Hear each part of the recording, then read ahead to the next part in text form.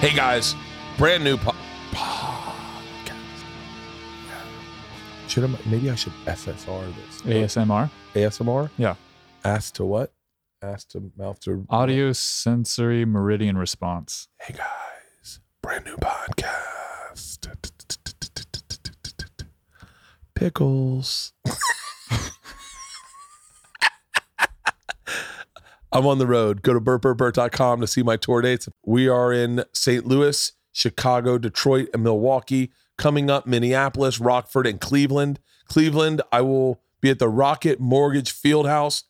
But more importantly, my buddy, Dane Cook, will be at the Wang October 29th and 30th. 29th and 30th. Get your tickets. He's filming a special. He is my guest. He really needs no introduction. We talk about everything you think we would talk about and some things you really wouldn't expect us talking about. We talk about acting. We talk about movies. We talk about serious acting. We talk about directing. We talk about him being the face of stand-up comedy. And we talk about how he seemingly kind of just dodged dealing with haters, like and kind of rose above it, which is so fucking insane when you think about it. Ladies and gentlemen, I'm not going to waste your time. Maybe one of the best comics of our generation. Put your hands together for my buddy, Dane Cook.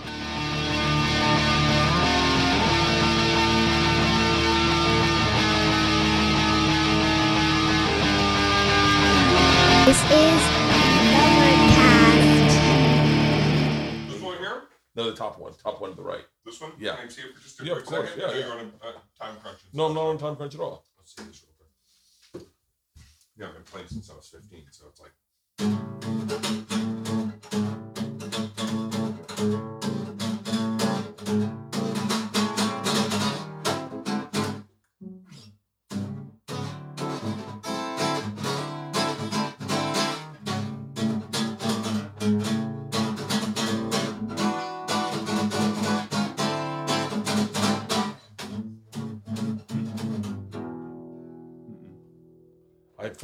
I forgot you can legit play.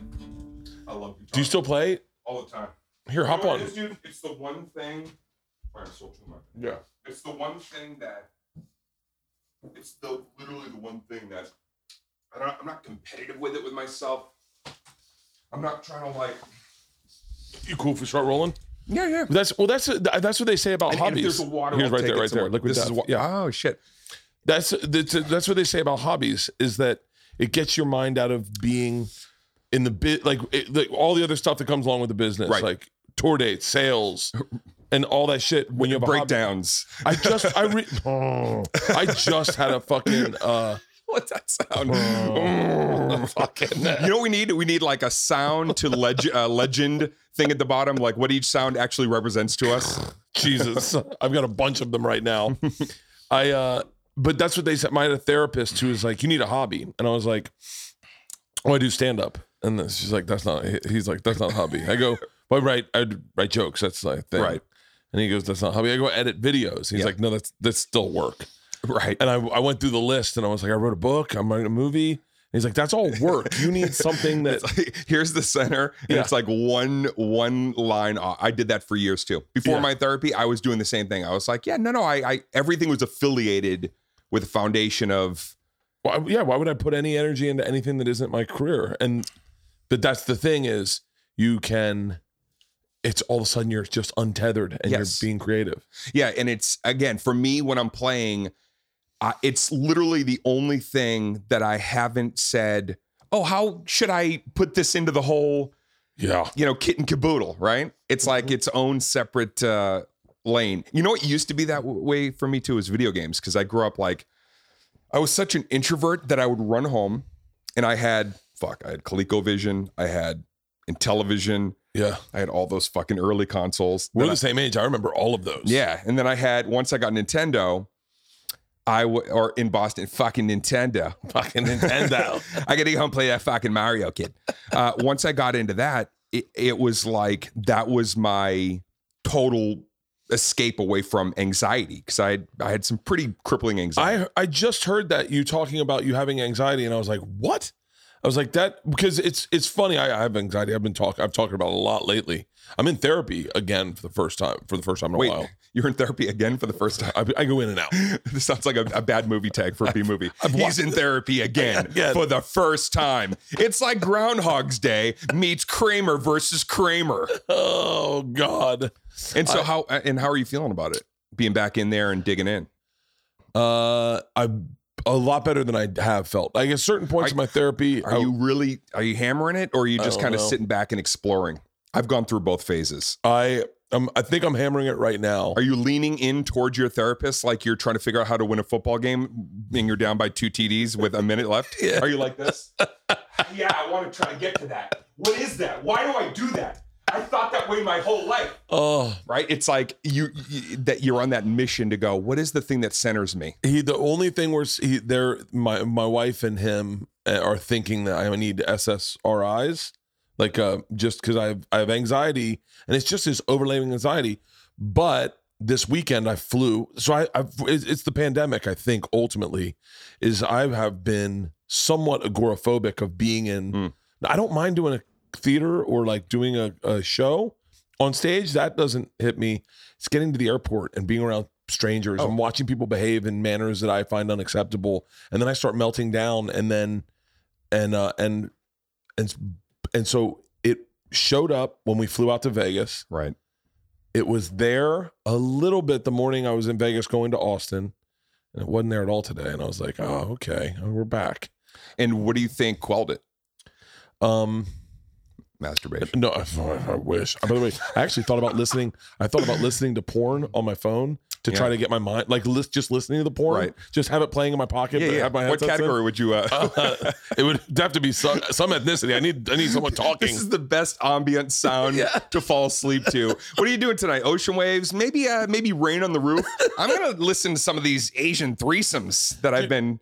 Can I tell you, this happened to me a long time ago. I was in a hotel room in Sacramento, and I heard this couple fucking, and the woman was clearly a black woman. She's like, get this pussy. And the guy was not saying a fucking word. Okay. And I'm just sitting, I listened to them. Fucking, like, you knew it was a black woman just based on that? Just get this pussy. You get this pussy. And I was like, holy shit. They go to the mall. They go to the mall. So it was right across the street from the mall. They open the door to the thing, and I open my door. I was like, I gotta see this couple. And it's the black chick. And I go, okay, that makes sense. Right. And then a skinny white dude comes out, and I go, that's why he wasn't talking. But when I saw him, I went, that's it. Like, I figured it out. And he was like, figured out what? And I was like, nothing. Case closed. Yeah.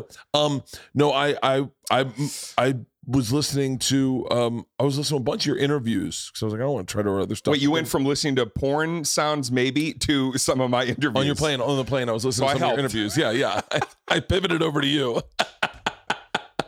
and you talked about anxiety, and I was like, I never fucking knew that. Dude, bad.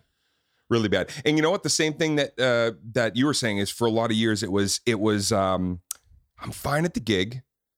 I feel relaxed. I don't feel pressure at the show. Yeah. But the travel from and to. But you know what? When I was a kid, very quick story is when I left my house to go to school in the morning, there was a tree that I called the throw up tree. And if I could make it past the throw up tree, I would be okay at school. Yeah. But a lot of days I'd be fucking leaning on that tree at the bottom of Herd Road, taking those deep breaths and then being like, I'm going to puke. I got it. And I'd turn around and go home and my mom would already be in the, like, moms know she'd be in the door. Like I had a feeling today was going to be a rough day. It's always been the travel in between. Once I'm in school, if they said, get up in front of people, I was actually more comfortable there. I think that's why I was drawn to stand up too. It was like something about up there, the pressure pushes everything in to be compact. Yeah. And I can live in that. It's the getting from A to B that you start. I don't know. Do you ruminate a lot? That's all I do. Like ruminate about what's to be or ruminate about things that happened? Both. Fuck. I just did Rogan yesterday. I did 5 hours and I don't remember the last 2 hours. And I was like, what did I say? Yeah. On a platform where everyone's waiting for someone to slip up. I was like, I just was blackout drunk. Who knows what the fuck I said? Right. Yeah. No, there's no, that's the worst version is when, I mean, listen, if you're ruminating too far about what's going to happen or not happen, I think it's harder, to do both and to already be thinking about like, what did I say? Or what did yesterday? Or, I hope that podcast, I didn't come off wrong, blah, blah, blah. Yeah. Like you're really beating yourself up unnecessarily. I do it all the time. I do it. I know I did it with you one time. I said something when we went to go see a movie. I remember this, and it's like little things. Like I'll say something, and then I'll go, God damn it! Did that come off? I didn't upset them, did I? It was me, you, and Gary went and saw a movie, and I said something, and you were like, what the fuck's that supposed to mean? And I was like, no. And then I left, and I was like, God damn it, what did I? No. But I do that all the time. Like I think I say things, and I say things, and I ruminate about it, and go, why the fuck would I do that? I remember one time I went and did radio. By the way, I don't remember that at all.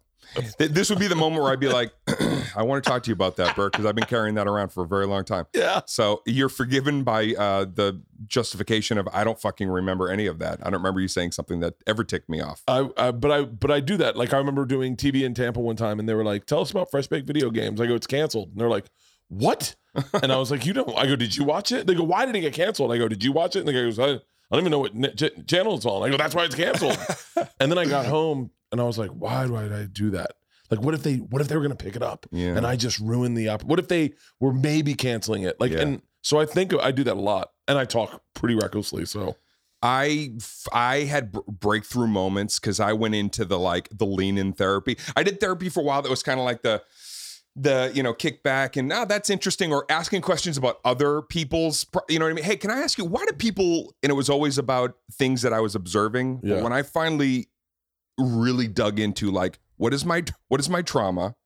When did I establish it? And once I knew what happened as a kid that kept me off kilter. See, I thought I was on steady ground. Once I learned what I survived growing up, it made the rest of the world start to do this, because I could then realize, oh fuck, when the world was when the chaos had settled for me, that's when I was anxious. Because growing up as a adult child of an alcoholic and not knowing what dad I was going to get, we always had to be in like battle royale mode, prepared for like, going to be a good night, it's going to be a rough night, and it kept you in a constant state of like revved. You know what I mean? Yeah. My mom would fucking sleep with one foot on the floor, because if he came home and he was, fit to be tied, it was going to be a crazy night. I only know your dad as a jolly guy. And he was, until he imbibed too much, and then a lot of his old tapes, all of his shit would come up. Really? So once I figured that out, and I could really like rip at what was my capsizing moment as a kid, I started to become, I started becoming more present and forgiving of yesterday, not thinking so much about tomorrow. Last maybe 5 years, I've been pretty present. A little bit of anxiety, but. So did you do that in therapy and figured out, I wonder what my trauma thing is? I'll tell you the one thing that really freaks me out. And I don't know but this is the thing, that the underlying thing for me is I'm waiting for. Do you ever like been in the mall and then you hear someone's kid start choking?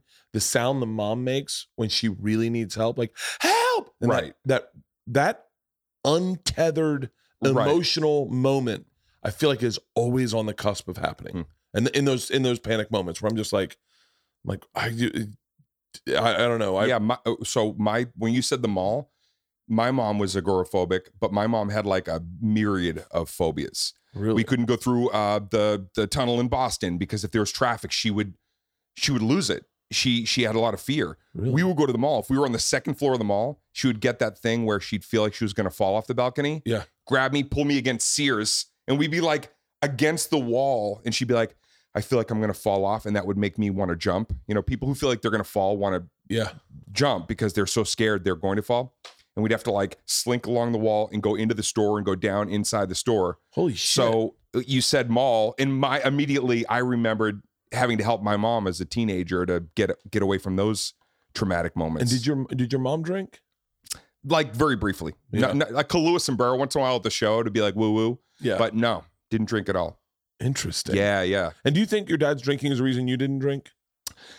As I've gotten a little bit older, I think so, because not so much of more the good people around me that were like, if you can focus on the things that you love, you have a real shot at making them come to fruition, but that drinking sometimes gets in the way, right? Yeah. And they try to prepare me, if I'm gonna do that, then maybe don't go to excess, because it was like a contest to see who could be the drunkest of all the men in our family. Really? I think it was just something in them that was like, I don't know, some old school Boston thing where it's like, you can't just have 2 drinks. You gotta fucking, let's go. Yeah. Get a drink, and then you gotta pile all the cans up and make a fucking can pyramid. And then somebody's gonna knock it down and be like, what the fuck, Lou?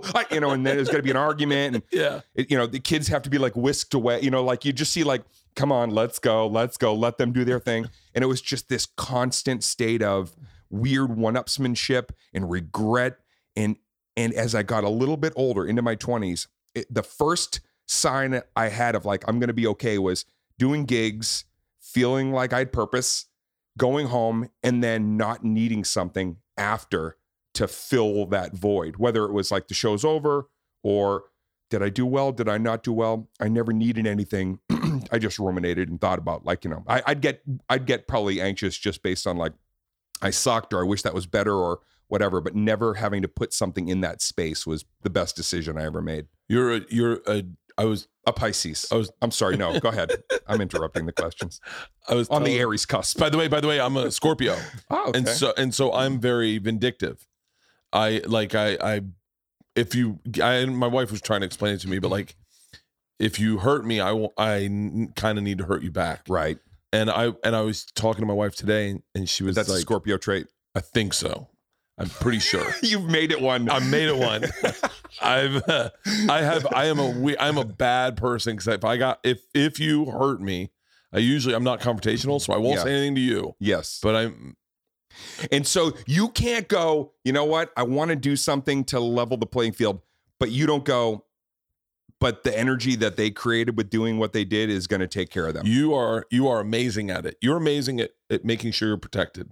Like if I said something that hurt your feelings, you go, hey man, I don't like that. Immediately. I don't say that. Then I get my feelings hurt, and then I store it, and I wait until a moment that we can get even.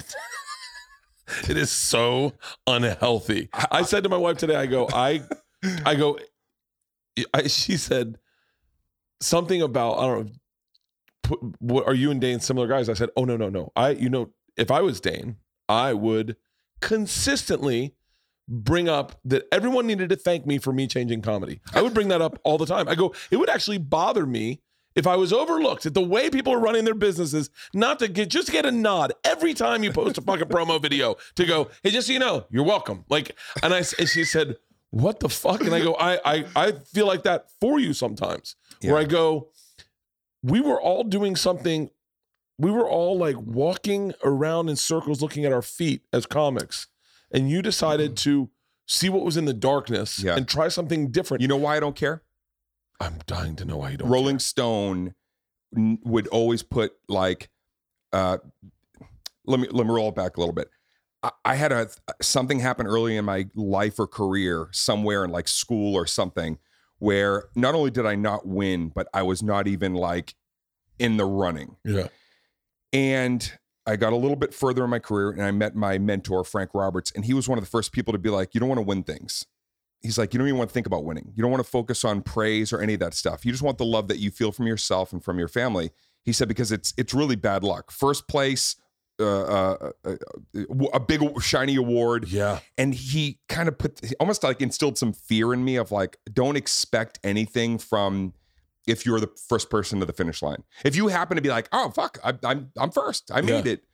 Appreciate that you did something for yourself and then move on. So I've never been one to linger on that. But when people say like, oh, you fucking set up the blueprint, it's always like, well, appreciate it. I'm going to go over here now. Yeah. It's crazy. I was telling Joe, and I were talking about you on the podcast yesterday. And I said, I sat with Dane in his office when you lived over on Fountain.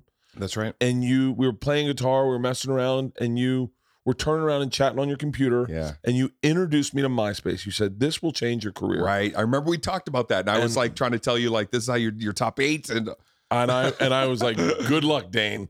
And then like a week later, I'm in Venice, and these dudes are doing coke programming MySpace, and they're like, hey, do you know Dane Cook? And I said, I that's do. right. You told me that. Yeah. And I was like, and they were like, you should try getting on MySpace. And I was like, was like, guys, I'm a real guy. I don't talk on the internet. I talk to you like this. What a fucking idiot I am. It was me and Tila Tequila at the fucking end of the pack. What happened to Tila Tequila? I don't know. She didn't fucking. She was on that though. She was huge with that. God, she was the first influencer. In my eyes, she was the first real influencer. Paris Hilton gets the credit. Tila Tequila was doing it on MySpace right around that same time. I was doing it with comedy, and she was like flashy and fucking brash and sexy, and it's like that was her, shtick. God, Tila Tequila, I forgot about that. I wrote her one time. I remember being like, I need more sexy on my page. She's like, I need more funny. I'm like, I was already thinking before, like, you guys now are so great about cross-pollinating, and with you're so entrepreneurial in the way in way back then, it was like, I wonder if we should try to figure out how like TNA and comedy can join forces and double our numbers. do a collab. Collab. It's so funny. I was telling Leanne, that was a game changer but I don't think a lot of people noticed it until like 8 years later. I don't think people started applying it because it's a very vulnerable place to do something Musicians different. Jumped in quicker, but here's what happened back then with comics. For whatever reason, I think you probably see this too. I feel like the graduating class, like 2 behind us, is way more early adopters of cross-pollinating and supporting each other. Yeah. We were a little bit more like, if somebody got a little bit ahead, I think there was still too much ego in our graduating class. And the fact I got there, quote, first, I know, and I know this, I won't name names, people that came to me were like, I just didn't want to say I was following your fucking lead, so I didn't do it.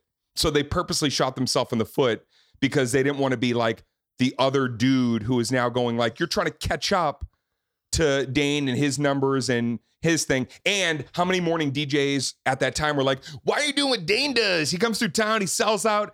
And that pissed so many people off that they couldn't lean into it and go, yeah, I should probably partake. They were like, no, I'm not going to do that path. But that was the only path. Yeah. Oh, I had that point. I had that conversation with I won't name names, but a couple of my friends that are big podcasters and comedians. And they were like, what are you doing? This is the only podcast we've both said, I won't name names. I don't think I've ever heard a podcast not name every fucking name. Let's name names. Ari Shafir. And so Ari was like, why are you doing fucking stories? It's so stupid. What are you doing stories? And I said, take a look at this. I said, this swipe up. And I showed him. I said, these 2,400 people all hit that link. Yeah. And they just bought tickets. And he went, wait, how do I do that to mine? I go, you need to get more followers. I think at the time, but I think he could do it then. Yeah. And he was like, and then all of a sudden he was like, oh, that works. And you're like, yeah, you just got to show people sometimes and be vulnerable. The hardest part is being vulnerable. But it was also too that era was coming out of comics don't fucking talk to the fans and meet and greet. Yeah. That was like, okay, Richard Jeni. Loved Richard Jeni. Yeah, Richard Jeni fucking shared a lot of stage time. My early landing in LA. Richard Jeni's on a lot of shows that we did together. I remember Richard Jeni. And by the way, full transparency, we were not very close. I tried to be close with him, and he was a guy that just kind of was set in his ways, but I tried to like break him down. Good to see you, man. Like, oh, it's super nice. Yeah. And I could never really get there. And then about a year before he sadly passed away, he hit me up. He called me and he was like, hey, what's with this MySpace? Like, what is it? And I was like, I would love to help you, man. I will. And we talked a couple times and I tried to kind of set him in motion, but he was still of the belief, like, why should I let the fans like reach out to, I go, it's like a fan mail. It's like email, but electric. I'm trying to explain it like, to Richard Jeni, one of the best comedy writers, of generations before. And yet there was a resentment to like, oh, but I don't want to necessarily talk to the fans. Cause I think people thought at that time, I'm giving them access to my integrity. They're going to try to change me. Yeah. They're going to try to tell me, I didn't like that joke. And we don't want to hear that. You know what I mean? But that's the world. Fuck it. People are going to like it or not. So I don't think this is going to sound bizarre. I miss him, by the way. Richard he was funny as shit. I remember the day after 9/11, he got up on stage at the Improv. They had me host. Yeah. And he got up and he said, he goes, said something. They're worried that they got George Bush is going to invade over Iraq. They're afraid they have nuclear weapons. You think they have nuclear weapons? And let me ask you something, George Bush. I don't think they're holding back. He goes, I don't think they're like, well, let's not throw everything at them. and then I ran into him. I ran into him at Caroline's one night, and I told him, I said, I think about that joke all the time. And he goes, I don't even remember it. Oh wow. And I was like, oh, can I have it? I was just in Boston with Burr for a buddy of ours who passed away, a comedian, Wayne Previty. Yeah, Wayne. Did you know Wayne at all? No, but Bill had talked about him. Man. So it's like thinking of Richard, thinking of Wayne, obviously, Norm recently. It's like, I remember growing up and asking, I grew up Catholic. I asked the priest, I said, does God have a sense of humor? Because I had like jokes about like, Catholicism and all that. Yeah. Of course, God has a sense of humor. And like, in my mind, I'm like, if God really had a sense of humor, if a comic dies, they should be allowed from wherever they are to have one tweet or something a week that we all have access to. Just waiting like, okay, I can't wait for that weekly tweet. What is it going to be? What's the topic? Yeah. It's almost a cruel joke to have any comic not have some form of, still creating, even in passing. It's like you want that new piece of material based on something that's happening in the world or in the news. And I was thinking about that when I was back in Boston with Burr about the Wayne thing. It's like, fuck, that voice, you won't get to hear that next thought. I think of that with Norm a great deal, because I think he I really enjoyed listening to him. Yeah. Like just listening. Did you gig with him quite a bit? No, I only knew him.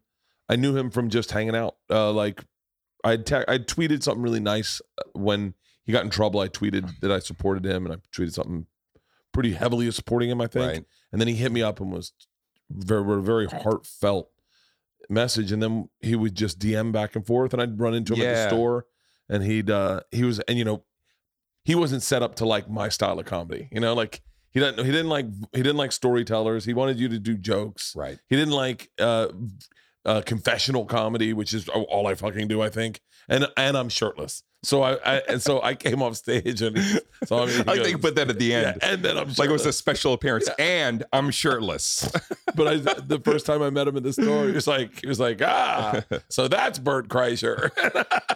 And I went, it is. And he goes, that's good. And I was like, oh, thanks. But he was he was a fun guy to listen to talk. Right. I did a lot of gigs at the Factory with him. He had that era after SNL, and I was there, and he was always in his hockey shirt, and he's just kind, but one of those people that you popped in the room, you wanted to know what he was going to come up with. Yeah. He had a who's room full of comics one time at the store, waiting on his every word. Right. Like everyone was, and no one was speaking, and everyone was just watching him. He took a big hit of a vape pen, just goes, Bill Clinton's not a good man. And he just went on this tirade, and no one spoke. We were just like, oh. Yeah, it stinks. Especially like Patrice, like that. I would love to hear what Patrice has to say right now. Yeah, I think Patrice, I feel like he would have hit that stride. He looked like he was gearing up for, in my eyes, I always saw remember Tough Crowd and shit, like a real time Bill Maher. I always kind of saw like he could figure that kind of, path out, to just be his voice and his, crew. And I think that Patrice would have had a really bright future. I wish he was still around. I wish he was. I really do. I would love, because there was a fearlessness to him. I don't even know if it was fearless or just like, because he did have that I'm going to burn the bridge at both ends kind of personality. Right. Be right in the middle. How did you not? So like, but not only that, but he had the material he could kill on any given night. And some nights he would choose to just go up there and sit in it with a thought. Yeah. Ponder, try to make it almost like he's talking to one person, but it's the crowd as the other person. And judging from their response, he was finding his own belief system in a, whether right or wrong. The fact that he could do that, knowing like, oh, everybody's killing tonight, he's probably going to go up and do Malcolm XXL or one of his crushers. No, he'd just be like, I want to figure some shit out tonight. Wow. Yeah, Very few people could do that. He was a very interesting person to watch work.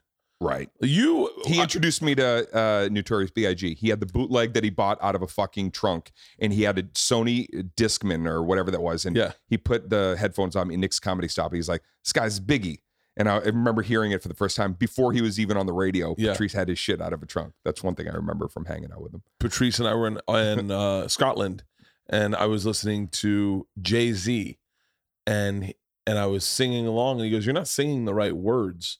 And I said, "What do you mean?" He goes, "Do you know what any of these things mean?" And I was like, "I don't think so." And he goes, "All right, hold on." So we listened to that song, Beep Beep, and I'm picking him up, let him play with the dick in the truck, whatever that song is. We listened to the whole thing, and he would stop it, and he'd go, "Tell me what you think he's saying." Oh my God. And I would say what I didn't even, I was just making words up. Right. And he would be like, "No." And he's like, "Bert, this is a pimp movie." Pulls up in her house, and it's beep, beep, and I'm picking him up. Let him play with the dick in the truck. You understand what that it means? And I was like, "Oh, I think I do now." Yeah, okay. Oh, he was a very interesting person. Yeah. So one of the things that I noticed that I did, and I saw people do it worse than I've ever done it. But when I got a little successful, I started running my mouth and sometimes telling people what I thought of them. Like and you never did that. Like you never. I see it happen. I've seen it happen a lot now that I know that I've done it, and I stopped doing it. But I see people get a little success, and then they start. I remember watching one guy. I'm gonna edit his name out. I watched him tell a comedy club owner, "Fuck you. You never worked me, and now look at you. Now look at me." Yeesh. And I remember watching that, going like, "Note to self, don't ever do that." Yeah. I never did anything that bad, but I definitely would like. Once you have a little success, you feel a little more comfortable being a little more callous with your words. Right. But you never did that. And you never fired back at people. No, I didn't like to fire back at people because I don't like controversy, because I get that's where a lot of my anxiety also would come from. Really? Is getting like embroiled in something that, I just felt like, well, if I go up against this person, whether it's bullshit or not, then if their gang comes in, now I'm trying to fight a bunch of people. And then also like I realized early on, like that stuff puts your fans in a weird area where suddenly it's like they're having to defend you or take sides. And I just never, I always did my business on the side. Hey, can I talk to you about something? Yeah. And, but sometimes that made its way into the world, right? It's like sometimes that ended up on a podcast, or one way or another. It's like now I'm kind of like dealing with something that I wanted to keep it private, right? As a one-on-one. But yeah, never usually at the clubs or, in front of other people. It's so impressive now that in hindsight, to think that you kind of stayed silent when people would say stuff about you or accuse you of stuff. You just stayed silent and just can't fight lies. That's rule number one in life. I don't have kids yet. I'll teach them. If there's a lie, you take it. It's gonna suck. Eat it up. Take it on the chin. Other people believing it. The lie. If you start fighting a lie, you're fucked. You're fucked. Yeah. Yeah. Yeah. That's why. Like, what do they say? Like, you go into a courtroom. It's like you have to just sit. Here you're on the defense. You're not going to nod. Don't look at the jury. Just sit. Stare straight ahead. Why? I want to be able to let them know that No, if you shake your head even once at a lie, it makes it look like you're refuting and you're trying to deflect. And so just very early in my life, somewhere along the way, I used to like to read a lot of self-help books too. I used to go to like in New York and stuff. I'd go to like bookstores always made me feel calm. I'd sit in an aisle, self-help aisle, and I'd grab fucking books and I'd just read behavioral things. Yeah. I was always interested in it. And that's one thing I learned early on. Don't. So when things came at me in comedy and people threw some shit at me, it was brutal. I wanted to call morning DJs like everybody else and be like, okay, yo, dude, I'm here now too. Yeah. But just for the sake of good radio, it wasn't worth it. Yeah, it's funny. You find yourself if you're attacked wanting to defend yourself. Totally. I remember one time I saw some guy who's a big Bill Burr fan, a British dude, and just he was not a fan of mine. And I started watching it and it upset me. And I wanted to hit him back up and be like, hey man, like, I think you'd like me if you got to know me. And he was just trashing me. And then I was like, all right, I'm done watching anything negative about me. Oh, right. Yeah. I think I did that bit on Isolated Incident about Googling yourself. And I think I was like, I go, after I got past the first page of a Dane Cook search, I was like, this guy's a douchebag. Like, I fucking hated what was being perpetuated. So I just chose through a couple of haymaker moments being thrown at me to be like, there's nothing I can do to fucking change a belief. It's already out. People say or do whatever. They could say, whatever the fuck. And you're like, I could either meet this and make it more, or just take it on the chin and no, for me, I know the truth. I know the truth. Yeah. I don't need a morning DJ to be like, let's clear this up together. Like, as much as I wanted to sometimes do that for the sake of the press, be like, I want to fucking say funny shit and haze each other verbally. Yeah.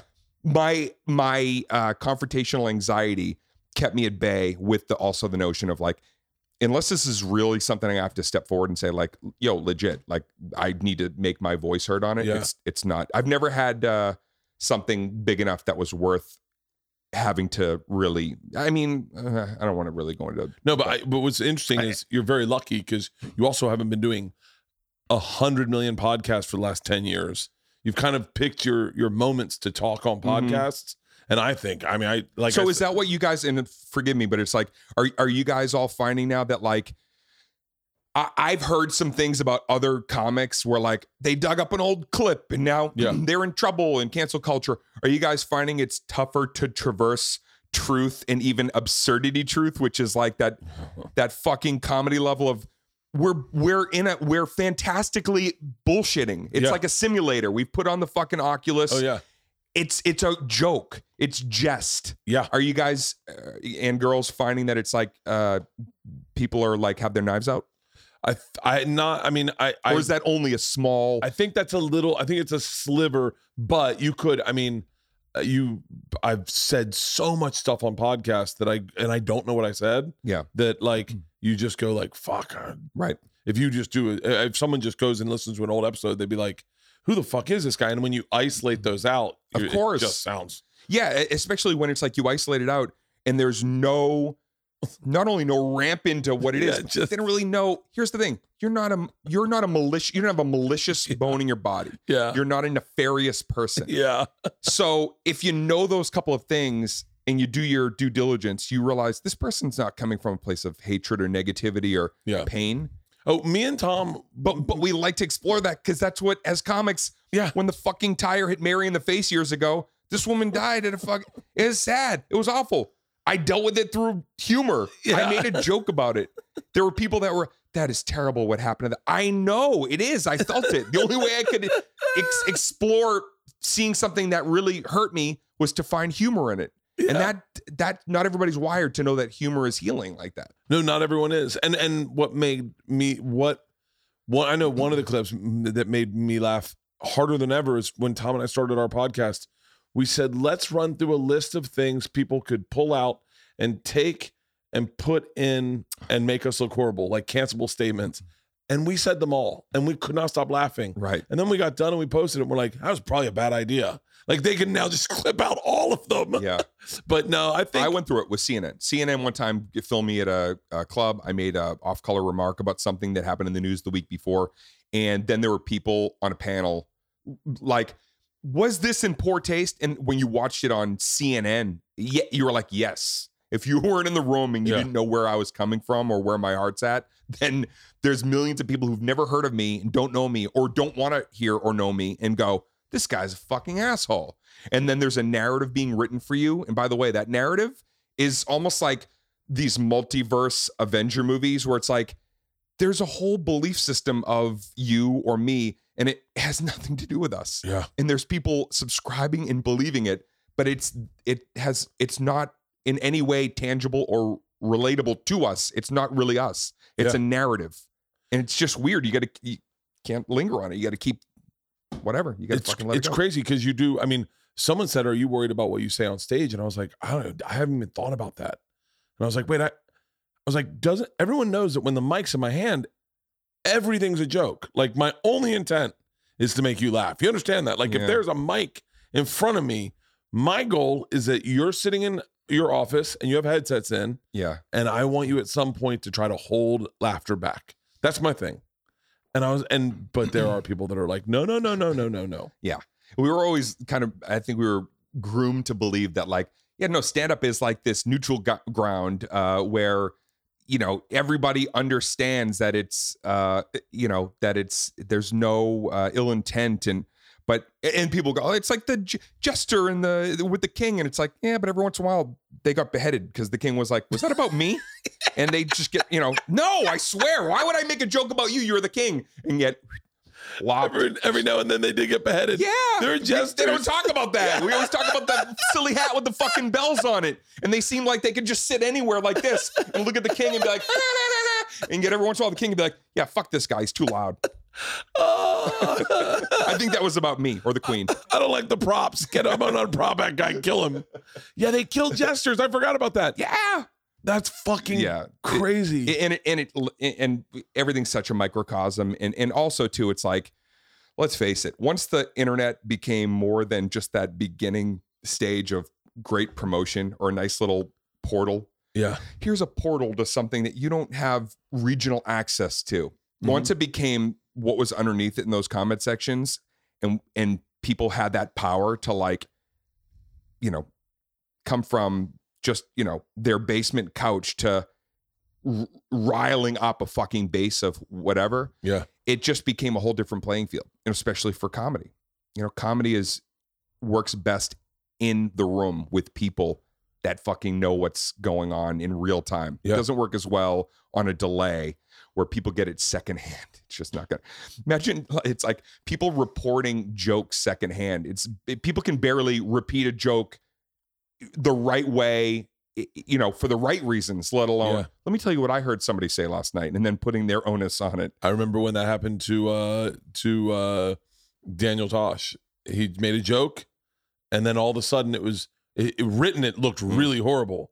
But I was like, I bet if you were in the room, there was some lightness to it. Right. And I bet it was like, and I remember I was the first person I remember having to apologize.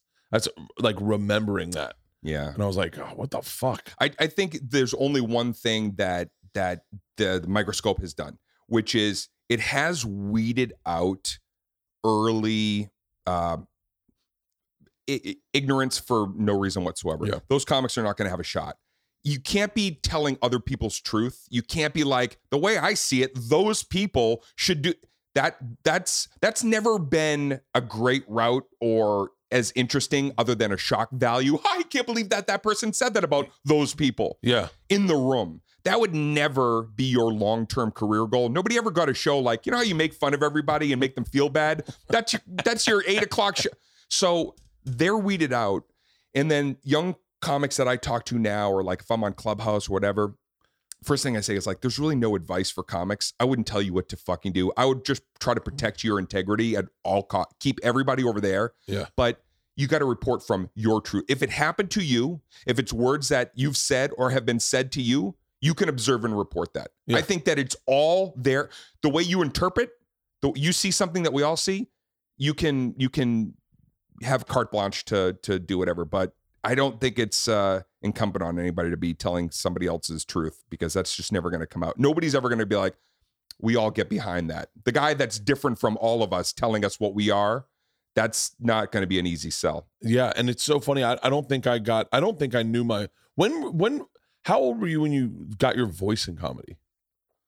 I think when I started like writing from experience was after I did the Comedy Central half hour shit, and it was like bombastic and a fucking black tank top, and I look like I work a Hot Topic. You know what I mean? I'm just like, and that whole experience was it was great. It set me in motion, but also almost immediately I was looking towards comics that I grew up loving, that I felt kind of maybe like got stuck in that moment. Yeah. And I felt like I was already a student of comedy and looking and saying, all right, which ones got unstuck and what did they do to I looked at Eddie Murphy quite a bit and got to share with Eddie years later when I met him that like him going from Raw to then doing, you know, some early, some of his early, more family oriented stuff. Yeah. At that time, that was like sacrilege. Eddie's sold out. Yeah.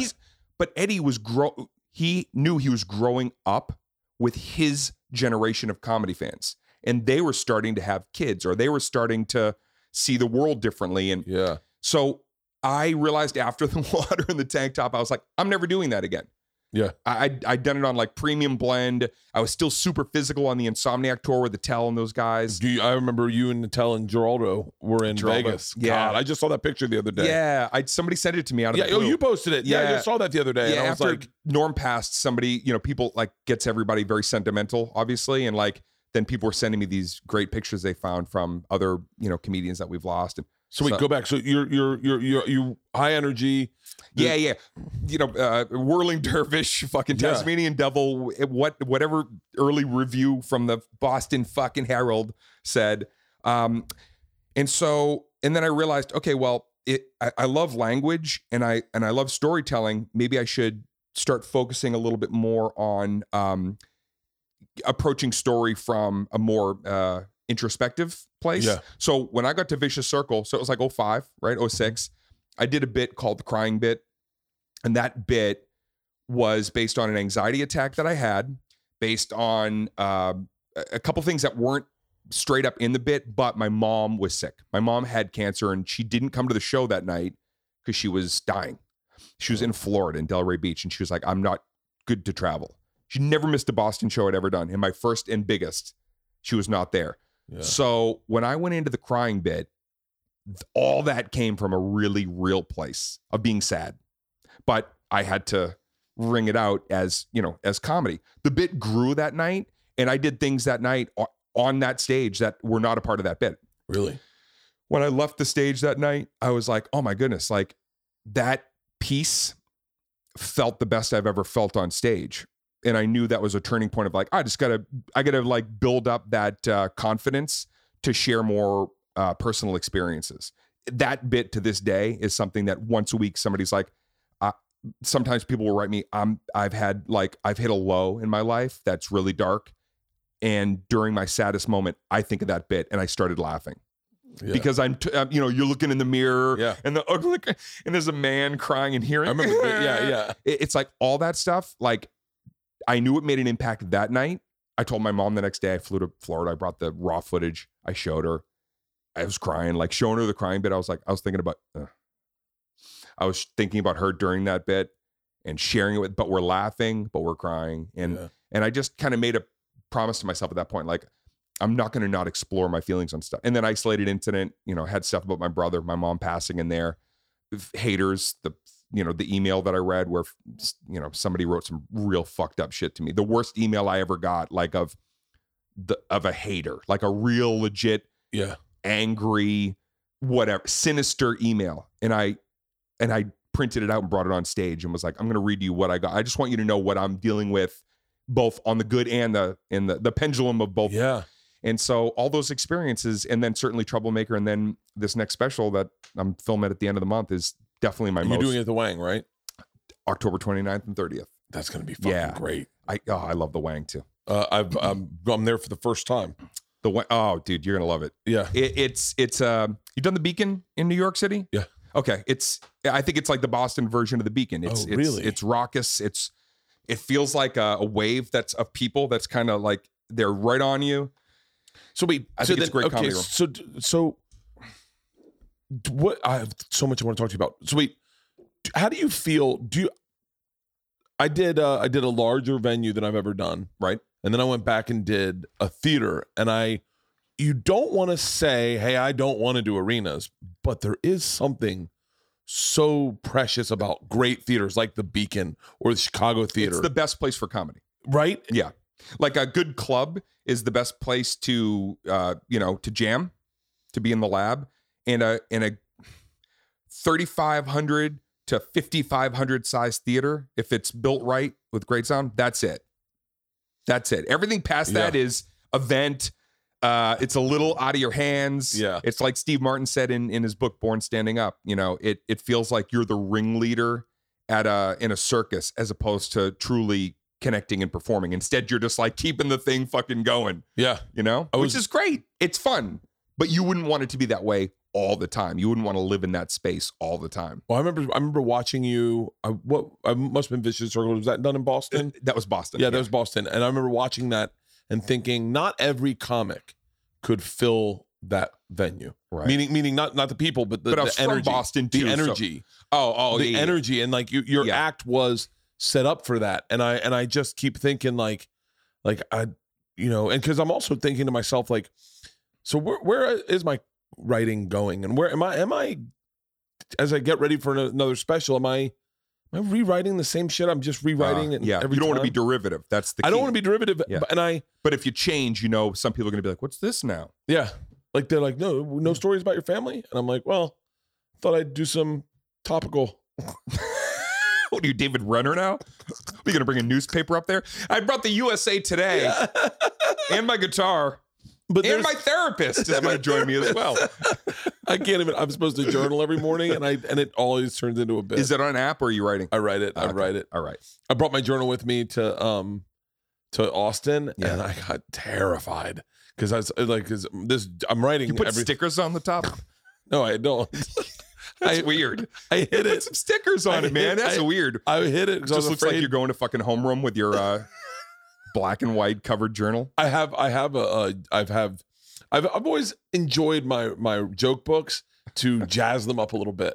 I've got one that's got all my European theater stickers. Cool. Like all right, all the backstage ones. Yeah. I've got one that sane. says The Machine on a fist. Yes. I've got one. I used to love decorating a good journal, but I haven't decorated this one, and I had to hide it because I was afraid Tom's son would find it, and he would. And where do you hide your journal?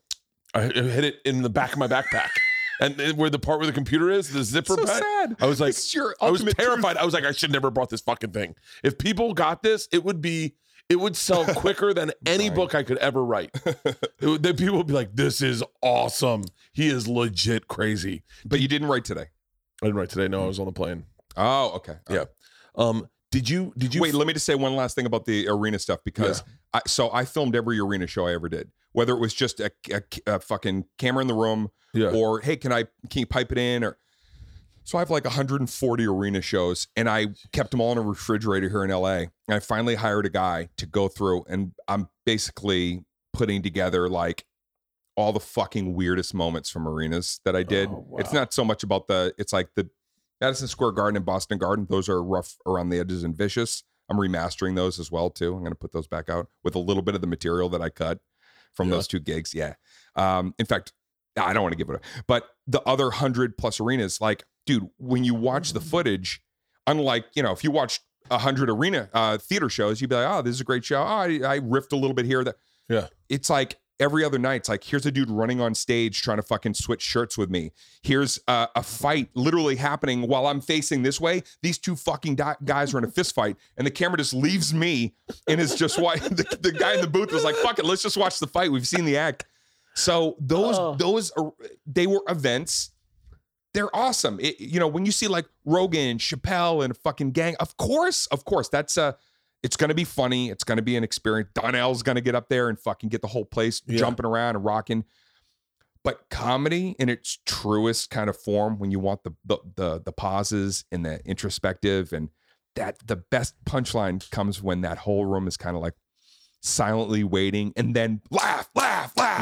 Yeah. And that's like Fox Theater shit, right? Beacon, Wang. You're gonna love it. You're gonna do great. So wait, can you look back fondly at certain arenas and go, I really loved or do they all kind of blend into one? They kind of blend in, but some of my favorites were the old shitty ones that were like C grade arenas in like Edmonton, Canada, where you could hear the fucking pipes rattling during the show from underneath, like just some of the I don't even know, like hell gig arenas, I call them.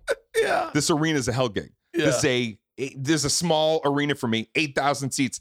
This is a arena hell gig because it was going to turn into a pirate's den, to quote, I think that was Richard Lewis who once said that. Yeah. It's going to turn into a pirate's den, and my job is to just ha, and keep it in, and then get him and hit him with something. And being a long form storyteller, I'm not a snappy joke guy. Yeah.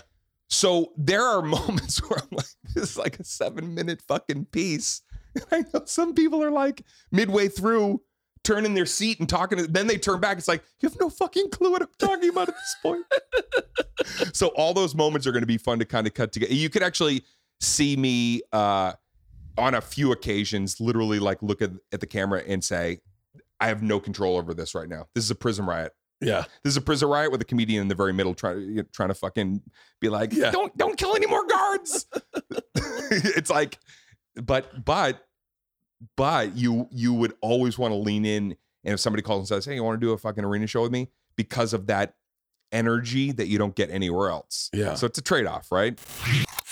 This podcast is brought to you by Manscaped. Do you know what's spookier than seeing a black cat on Halloween? Shaving your balls with anything other than Manscaped. I am old school. I started shaving my balls, I think, in the 2000s, very beginning. And I will tell you, back then you had to use clippers that were meant for hair, like your head or your beard. They're beard clippers. And you could chop your shit up. You don't have to worry about that, because with the Manscaped Lawnmower 4.0, this finely tuned pube product features a cutting-edge ceramic blade designed to reduce grooming accidents thanks to their advanced skin-safe technology. The Lawnmower 4.0 is easily the best ball trimmer on the planet. Oh, and did I mention that it's waterproof? Oh, and did I mention that it's got a little light? So when you're doing it over the toilet, you can see what you're doing, and you're not doing it in the blind. It's so great. I trim my beard with it. They've also got the Weed Whacker, and it is a nose and ear trimmer that provides proprietary skin-safe technology that helps reduce nicks, snags, tugs, and all those delicate holes. Get 20% off plus free shipping with the code BERT at manscaped.com. That's 20% off plus free shipping with the code BERT at manscaped.com. Say trick or treat to your beautiful new Halloweeny with Manscaped. This podcast is brought to you by Athletic Greens. I absolutely love Athletic Greens. What I love about it is it doesn't have some grassy taste. You just take one scoop, throw it into water, shake it, drink it, and it ensures me that when I'm on the road and I'm on the bus, that I have all the health routines and nutrients that I need. It really is great for if you're working out, which I just started doing again. I'm allowed to lift weights. So one scoop of Athletic Greens, and I'm all of a sudden I'm there. It contains 75 vitamins, minerals, and whole food source ingredients, including multivitamins, multiminerals, probiotics, green superfood blend, in one conveniently daily serving.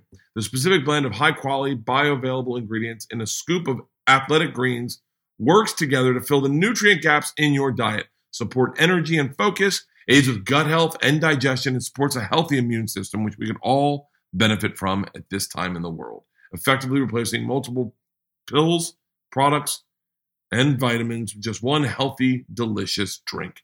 Make it easy. Athletic Greens is going to give you an immune-supporting free 1-year supply of vitamin D and 5 free travel packs with your first purchase if you visit athleticgreens.com/Bert today. Again, make it easy. Athletic Greens is going to give you an immune-supporting free 1-year supply of vitamin D and 5 free travel packs with your first purchase if you visit athleticgreens.com/Bert today. Again, simply athleticgreens.com/Bert to take control of your health and give Athletic Greens a try.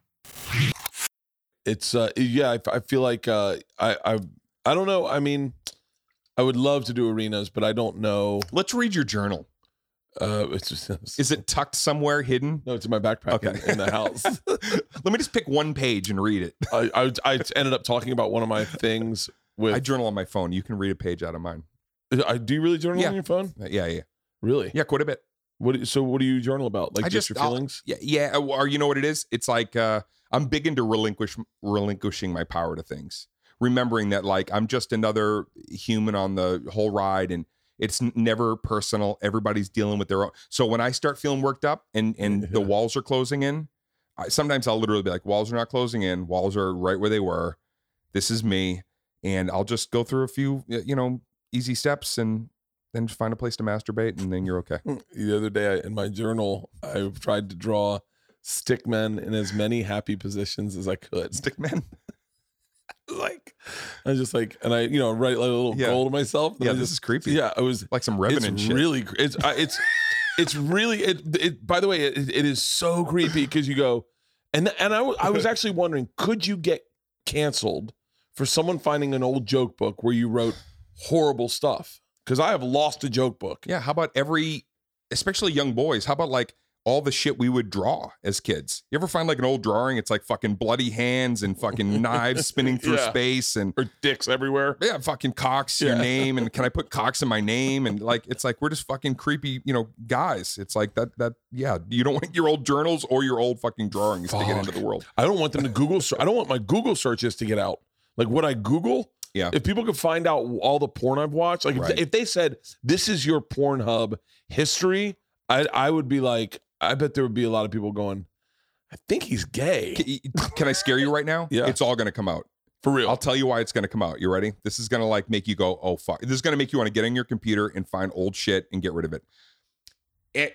Early days of comedy, you probably had Hotmail. Yeah. Right? Or you had something like that's fucking AOL. Whatever. Yeah. Like, but a Hotmail. And then there was 90 variations of that. Fucking free mail. Add free mail.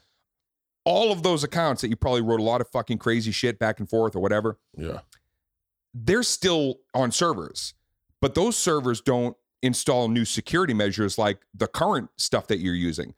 For a couple of years, they might add one thing or another that's like, oh, this is, but 10, 15 years later, God. All those old email accounts have security that's about this thin. So a program today, if they go, password search that old fucking Hotmail account, if somebody gets into that'd be cracked on the dark web in 30 seconds. How has that not already happened? It probably is already happening. There's Shit on the dark web. I don't really know what the dark web is. The dark web is like, like cryptocurrency and everything. Like crypto was developed in the dark web, basically in like human trafficking and fucking weird, gross shit as a form of currency that couldn't be really, easily, tapped or someone trailed. just told me they bought mushrooms with cryptocurrency. Well, now crypto's like become like it's above the board mainstream, and it's. But back then, that was what that was. Yeah, back then, crypto was like the hinky way of being like, hey, I want to see some shit. Let me give you a fucking whatever cardboard fucking da-da-da. And so the dark web, which is kind of essentially like under like the early framework, like the Moors people, whatever they say, live under Vegas or New York. There's like all the tunnels and there's fucking doctors down there and somebody ran electricity. There's like 3,000 people living underneath Vegas with their own fucking community. It's kind of like that version of like underneath the internet, and that all they do is come up and cherry pick people's iCloud accounts and whatever. And if you're one of the people that they choose to focus in on, then they fucking grab your stuff, and it's for public consumption on the dark web. Here's why you don't know about some of the things that are already on the dark web, because there's a code among thieves in the dark web, which is like, if we don't keep this within our own confines, if it starts getting out there too much, if we're reckless, they are going to come down here and fucking pour cement in this whole bottom of the fucking internet. Really? So they deal in trading cards and things that are probably not in the mainstream as understanding, oh, you got hacked, your stuff might already be under there. Your journals might already be fucking being passed. Jesus, I want to go back and find my AOL account and find emails I wrote to people. Yeah. So I am certain I was unaware that they would ever come back. Like, right. I'm certain I said stuff like, of course. We all said fucking, it's like, but that was part of the allure of being a comic early on. The shock value. So, it's ridiculous to look back and go, things that you wrote or said should not be weaponized against you, especially if you're a fucking comedian and the whole gig is, let me say something to make you go, holy shit. It's like, that's the whole fucking gig. That's the whole purpose. Me and Tom's the guy that was one of the producer in Austin is his name's Ennie, and he's a black dude. And he was saying to us, he was like, so wait, you guys have said the N-word? And Tom and I were like, yeah. And he was like, for real? And we're like, and I go, Ennie, I think I said it in front of you once. And he goes, no. And I went, hold on. I go, did you think that like, he's like, but you guys are good guys. I'm like, no, we're not using the word. We've said the word. I said, when I said it to Snoop, I said, he's like, you sing the N-word when you sing my songs? And I go, yeah, you didn't know that? He was like, well, no, I just thought you wouldn't sing the word. You sing the, I go, Snoop, I bought the fucking album. I go, it's in my car. You think I'm not going to sing the word? I go, you out of your fucking mind. I go, I'm definitely singing the word. I go, I'm not going to sing it in front of you, but was he okay with that? Ultimately, no, did he validate it with like, okay, I get it? No, he was shocked, and then we're like, and he's like, but you guys say it with an A, right? With an A. And I was like, well, we've said it with an ER too. And he's like, what? And I was like, well, dude, it's just, I mean, it's like, and we were talking to him about it, and he was blown away. Yeah. And the thing that he was probably blown away that you're just being very candid and honest as well about it, instead of like some people circumventing it and changing the subject. Yeah, and we know him very well, and he's a friend of ours. And we were just going. There was a bit I had about where the N-word was the punchline, and it was a fucking good bit, and but you had to say the N-word as a punchline, and okay. I wasn't comfortable doing it. I tried it a couple times, and it just, that word just is not a good word. And so Andrew Schultz told me, he goes, what you should do is just tell everyone, I have a bit where you got to say the N-word at the end, but instead I'm going to say pancakes. So when you hear me say pancakes, that's what you're going to, that's the right. And I did it on stage, and it murdered. Right. It murdered. And Tom goes, that's great. And I said, yeah, but the problem was, everyone came up to me afterwards, and they were like, man, I had two pancakes sitting next to me. And I was like, oh, fuck. I was like, I just can't. And Tom was like, you're like, you want a picture? Yeah. All right, guys, have a great night. Take care. You guys next. Yeah, it was. And I was like, and my cousin Andrew, who you met, was like, well, he heard that, and he goes, you're done telling that bit. You never tell that fucking bit. You're not going to green light it's a dog whistle. You're giving him a new way to say something horrible. And I was right. Call. But again, it's also like that.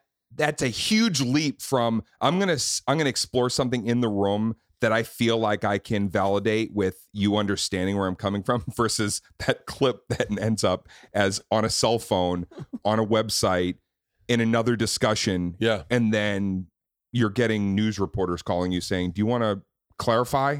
Clarify what? The tag that I wanted to write that I left out? Oh my God. I bombed in front of Snoop one time. I remember I did the MTV, one of those, one of the MTV whatever awards. And I remember Snoop was right after me. And this is like right around, everything was pretty white hot at the time, but I stepped in it fucking bad. It was like they were not there for me. It was not my gig. I had a jacket on that was too loud. You know what I mean? You try to like dress up a little bit like, I'm going to be fucking rock and roll tonight. I'm wearing like a fucking leather white jacket with a fucking red dragon on the back and I just remember I just ate it. And I remember coming off stage, and Snoop was literally walking out so he was watching the monitor, and I'll paraphrase, but it was pretty much like, man, that was fucking terrible. Fuck, that was awful. Paraphrase. Yeah. It was his version of that sucked. Like as we were passing each other, and I was like, flop sweat was just frozen right here. I was like, have a good gig out there, man. They're fun. Like some weird bullshit that you just say just for the fuck of it. Yeah, they're good. Yeah. They're lively. You just fucking go into your dressing room and kick over a fucking fruit basket. Yeah. That was there a point when you started doing movies that you ever thought, I don't want to do stand-up again, I just would rather act? Not that I never wanted to do stand-up, but I started to understand why certain people that I wanted to emulate were tapping out and moving their fans in a new direction. Because like Steve Martin. Yeah, and Eddie, you know what I mean? Eddie, and just understanding that at a certain point, the live stand-up comedy. I mean, I was watching Jerry Lewis do live comedy at 88. It still killed. He still had his fans and grandkids and their grandkids, and they loved it. And he did the typewriter bit, and there's always a place for stand-up comedy. But I think I was also under I just was influenced at the idea of you don't have to stay on top of this one form of entertainment media. You can move your ability into broadcast, something like this, broadcasting, or into film, or I love being behind the camera. I directed something. I'm hoping to do more of that. So it's still always going to be, because I love it.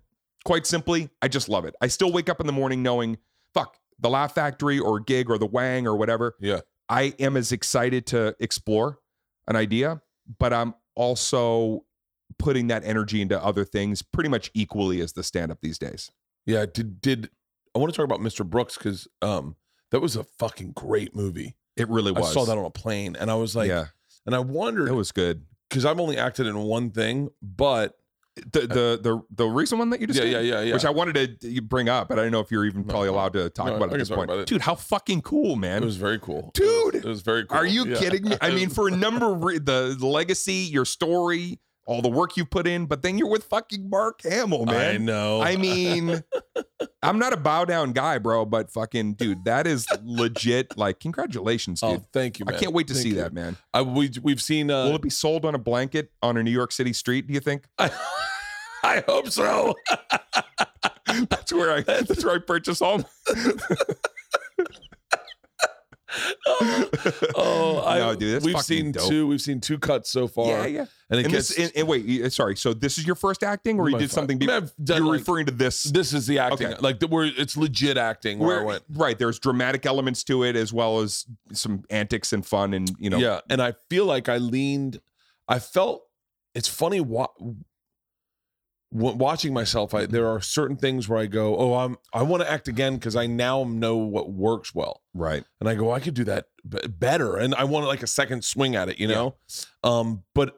But I wondered if Mr. Brooks came easier to you than comedy because it allowed you to go to a place. It's almost like with comedy, they're asking you to do something you do so naturally that you're like, I don't know. And like sometimes you're like, I walk in and say, I'll say it, but I don't know if it's funny. But I found that if you asked me to tap into emotion, I could deliver a performance much better than just trying to be funny. Right. Especially since like film comedy or even TV comedy, unless there's an audience, it feels like the polar opposite of what we are, you know? Yeah. It's like all this work is going to go into probably one editor who, if they're not into my fucking rat-a-tat-tat, is going to be like, let me cut it here before he takes that little weird breath where you're like, no, the weird breath is what I need. This thing that does it. That's the fucking thing to the. Yeah. So I wouldn't say it came easy because I did have these years early in my auditioning career where it was like, I'd look back and I was just revved up. And they'd be like, you're moving, try to keep it in your eyes. And you're like, well, that's boring, right? Because again, live stand up, you're playing at the back of the room and now suddenly you're just having to be like, let me tell you something. And it's like, this is going to be funny. How is this funny and interesting? This feels. But once I, worked on that for a number of years with some great, teachers and stuff. When Mr. Brooks came along, that was all like Kevin Costner called me. I was in Albuquerque working on Employee of the Month. And he was like, I saw your tape. He's like, looks like you really put a lot of work into this. And I was like, and I immediately, because I didn't want him to hang up with that, I go, I've already got a backstory for this character. I'm putting on some weight right after this. I'm going to gain 30 pounds in like 3 weeks. I'm going to Chick-fil-A it for like 3 weeks. I go, I want to look like this. He's like, you're legit. You want to do this. And he's like, but once you're in the pocket with me, he's like, we going to bring the best out of each other for this. And I was like, hearing that from Kevin Costner, I go, I'm totally invested. I go, I promise you, I'm not like a person who is going to try to be on stage every night and kind of sort of do it. I go, this will be my world with you for however many weeks in Shreveport. And he gave me the gig right on the phone. Really? Yeah. Gave me the gig on the phone. And I remember our first meeting, sitting down with him, and he was, oh man, it was so cool. Because this is Field of Dreams, right? This is fucking Tin Cup. This fucking by the way, Waterworld. I loved Waterworld. I loved Waterworld. Dude, fucking Wyatt fucking Earp is sitting in front of me. Okay. And which that movie, that's in my top 10 most watched movies ever that I've, got on repeat. So I'm sitting there with him and he's like, we're talking about like, the ramp up and full disclosure, like Bruce Evans is the name of the director on the movie, but it was really Kevin. I mean, Bruce was an amazing, kind of confidant, but like Kevin came onto the set and was like, we're going to change this. Take another hour, move those lights there, move this. Like he wasn't directing it by name, but he came in with all the ideas and knew how to set us up for like scene after scene. And the thing that was wild is that first conversation, he was like, we're going to get in there. We're going to like we're going to improvise some stuff too, which I'd never known that you could do in drama, which is like, let's get in there and like, let's roll film on something that might be really dark and kind of sinister and see if we can, in our character, find something more and then ramp it. So he liked to improv, but dramatic.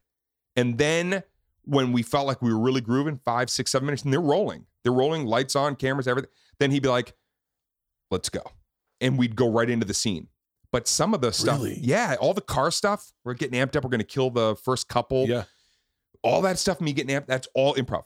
That's improv. And then we cut right into the scene when the dialogue hits. So it was the most gratifying experience to work with somebody. And I learned, kind of like you said, how you're watching. And he let me watch things in real time. So I was doing something that felt gratifying, but I was also learning from one of the fucking legends of Oscar-winning directing and Dances with Wolves and right by and watching scenes. And this is why we want to do that again. And I'm sure you had that same high of like, I know I can do this better. I know we can create a more dynamic moment. Very cool. Can't wait to see you perform in that, man. It's it should be. It's good. I mean, I've watched it twice now, and I'm horrible because all I do is cry in the screenings.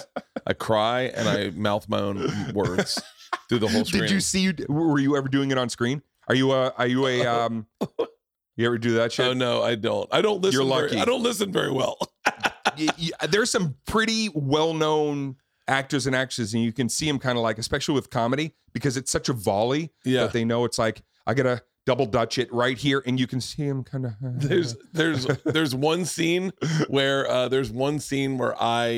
you can tell that I know Mark's about to talk because he hasn't spoken and I've already turned my head and I was like, can we? And they're like, no one else notices it. And I go, I can definitely notice it. Every show I watch, I will, if I'm sitting with you, like I was watching Only Murders in the Building, which is that new Steve Martin Short on Hulu. Yeah, really great series, by the way. If you like a great murder mystery, and Martin Short's fucking hilarious. I mean, really? they all are, but Martin Short just like comes into scenes and he's improvising, but the script is so great. What's it called? Only Murders in the Building. And it's on Hulu? It's on Hulu. Yeah. I'm watching it today. But here's what I do. I watch and I'm enjoying it, right? I'm watching it as a fan. I can always tell when an actor looks down to find their mark. Oh my God. I did that the entire fucking movie. They would go, great take, Bert. Can you not look at your feet? I'm like, sure. You have to sit in a chair and it's literally like this. Yeah, let me tell you something. I did that so much. Yeah. That, and you can tell sometimes I slide my foot to touch my mark. To go like, oh, okay, that's a yeah. But yeah. A lot of 80s movies, whatever. If you're watching like fucking Dennis Hopper's or a myriad of, they're all smoking. And the reason they smoke is they throw their cigarette down and crush it on their mark so they know where to stop. Oh, that's brilliant. Here's another little fucking hack that I learned because I worked with Betty White. Yeah. On the Golden Girls, anytime you see them go like this and look into their cup, or anytime they've got a sugar packet and their lines are written on it. Really? Yeah. Betty was like, we couldn't remember all our line changes, so we would put them on paper in the mug, and you see them go like this. They'd be like, oh, Blanche. And then they look, and then they hit the fucking joke. Oh, shut up. I know. I got 1,000 of these. I won't bore you. Like, there's tons of little hidden things you can look for in these movies that are like, they're reading their lines right off the fucking crazy. Desk. No, I had a weird ability I did not know I had, and that was to memorize lines very quickly. Okay. So it was somewhat frustrating, I think, to the other actors because they changed a scene, and I loved when scenes got changed. I was like, oh, cool. That means that we're working on it. It means that, that everyone was up last night. That's right. So we get new pages, and it's a little scary, and we like to be able to stand up. I like the a little bit of like, oh shit, this might be tricky. And Mark and my other actor were like, yeah, one actor English wasn't even her first language, so she's like, yo, this is like very. I've got to learn how to say that. She didn't say it like that. I'm sure she said it in her native tongue, and then she is so fucking hilarious. She's one of the funniest human beings. I've ever and she's around. in your movie. How great is it to say that? And it's like, and it's in my fucking movie. She has no. What makes her? I mean, look, I want everyone to see the movie, but what I love about her, I talked to her on the phone the other night with my wife. She is hilarious, and she did not know she was being funny. She had no clue that she was doing comedy at all. Right, and probably better, and it's so much better, and let it be in the writing. Yeah, and we could not stop laughing at her. I taught her how to say, like when we first met, we were hanging out in Serbia, and there were just huge cultural differences. And I taught her how to say D's nuts. I taught her that joke. Yeah. And she was like, and just flat, like, huh? Yeah. Why is that funny? And I said, well, it's just. Right. And then you realize maybe it isn't. Yeah, maybe it isn't. And I said, and then I told her that, hey, you got a smatta baby on your shirt. And she goes, what's a matta baby? And I said, nothing's a matta baby. And she goes, I don't get it. And it was fucking, she made me giggle so fucking hard. No Instagram. Yeah. No social media And presence. is she like a big star in Serbia? Or She's like Croatian. more? Okay. Yeah.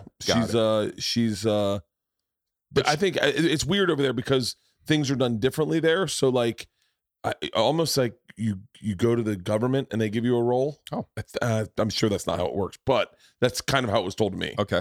And so, but yeah, she's great. It's man. fun to watch yourself, but I definitely. Is there an ETA on when do you think it might be out in the world, or is it still? I'm thinking like I have no idea. Because Legendary was behind it too, right? Yeah. Yeah. Yeah. Hard work But pays then, off. but I'd never had any interest in acting, and then now I'm like, oh, I want to work with certain people. Right. So I want to watch people work. Yeah, that's why I've enjoyed actually writing and being behind the camera a little more, and I've eased into that. But I'm gonna do a full feature that I wrote over the last few years, probably next if I can, after the stand-up special. I just love that it's stand-up is such a solo mission, right? Yeah. It's one time and that's it till the next show, and then you look at like the puzzle of a film and like, okay, like a group of people and we have one story and everybody's part's as important to get to that, edit bay where you're like, it's all in here. It's so fucking exciting, man. It's interesting. Directing is something that as this movie was very clear to me what I did want to do in the future and what I didn't want to do. And directing is something I do not ever want to do. Really? It is way too much. It's way too much bandwidth.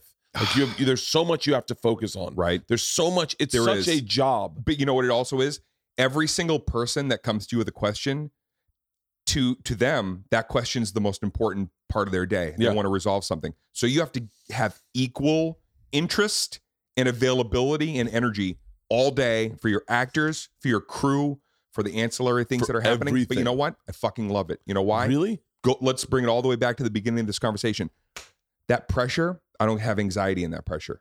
I'm better. My dad was an athlete. My dad, that's the one thing as his only son that he gave me that I can say is a true attribute. The pressure to perform when you're at the plate or when he was at the foul line, or he was a boxer as well. He wasn't afraid to throw the hit.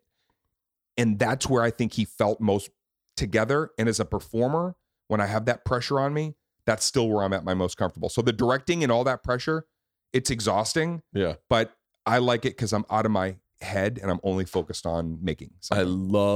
I love pressure.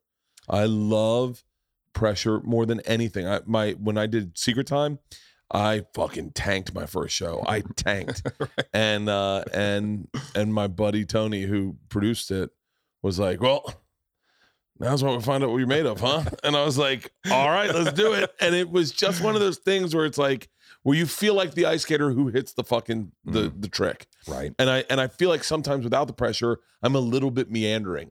I feel like but with directing, there was so much I didn't know about directing. Everything else, like I really, really could be a movie producer. I love producing. Right.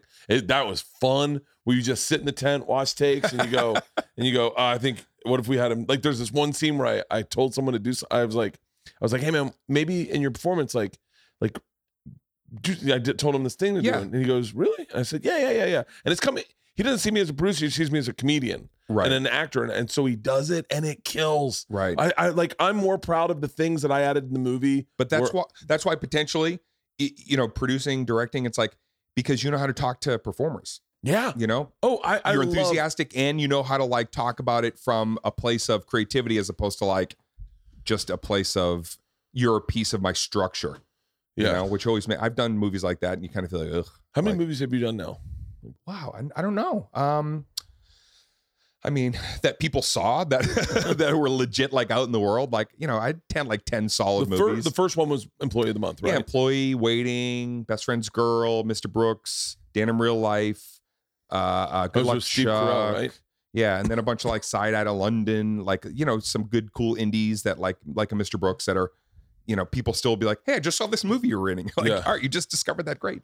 But a bunch before I kind of stepped away from, the thing that I stepped away from was when we talked about when you're derivative, when you're looking at your new comedy special, like my next special, I feel like is embracing all the things that I know are part of my legacy of what are funny over 30 years. Yeah. But I'm moving into a new territory. Yeah. That's exciting to me. I think that's ultimately where you make more new fans, and the fans that are like long-term, they're going to go along the ride, right? Especially if it's funny. Even though at first they're going to be like, this is different. If it's funny, that's all that's going to win at the end. So it's like the movies that by the time I got to My Best Friend's Girl, that was my favorite. We filmed it in Boston. I got to produce it in my hometown. And for a number of reasons, it just felt like this is the kind of thing I should be evolving towards. But then I wasn't getting good scripts. I was getting things that were going to pay me. And I was getting things that were like, people would pitch it like this. It's kind of like Good Luck Chuck, but now you're this. Or now you're time traveling, but you're, and it was like, oh, but that's derivative of the last few things you'd already done. So do I want to cash grab? No, because I could always do stand-up. Stand-up is going to always be there to like pay the mortgage if I need to fucking, if I'm really like, I gotta pay the fucking bills right now today. So it afforded me the chance to say no to some things that I just wasn't as interested in. And even though a movie like American Exit, which came out right before COVID, it's my best performance. It's like a Mr. Brooks. It's compelling. It's a psychological thriller. Was not a box office anything. It really I didn't even know if it got like a wide release, but I'd rather do roles like that and continue to grow that because I have stand up when I need to get some shekels. But I didn't want to ever, just like the stand up, I was on a path of like, all right, I'm going to do a bunch more movies like this. And then I'm never going to get a chance to do anything else because people will be like, dude, you did 15 of the same fucking thing. Yeah. Nobody sees you as anything else. By the way, I'm the exact opposite. I told Legendary I'd sign up for 4 more machines and I'll just do those movies. Wait a second. That's different because you're producing something that's also based on you. So like, but that's all I want to do is stuff that's based on me. I know, but you're in great company.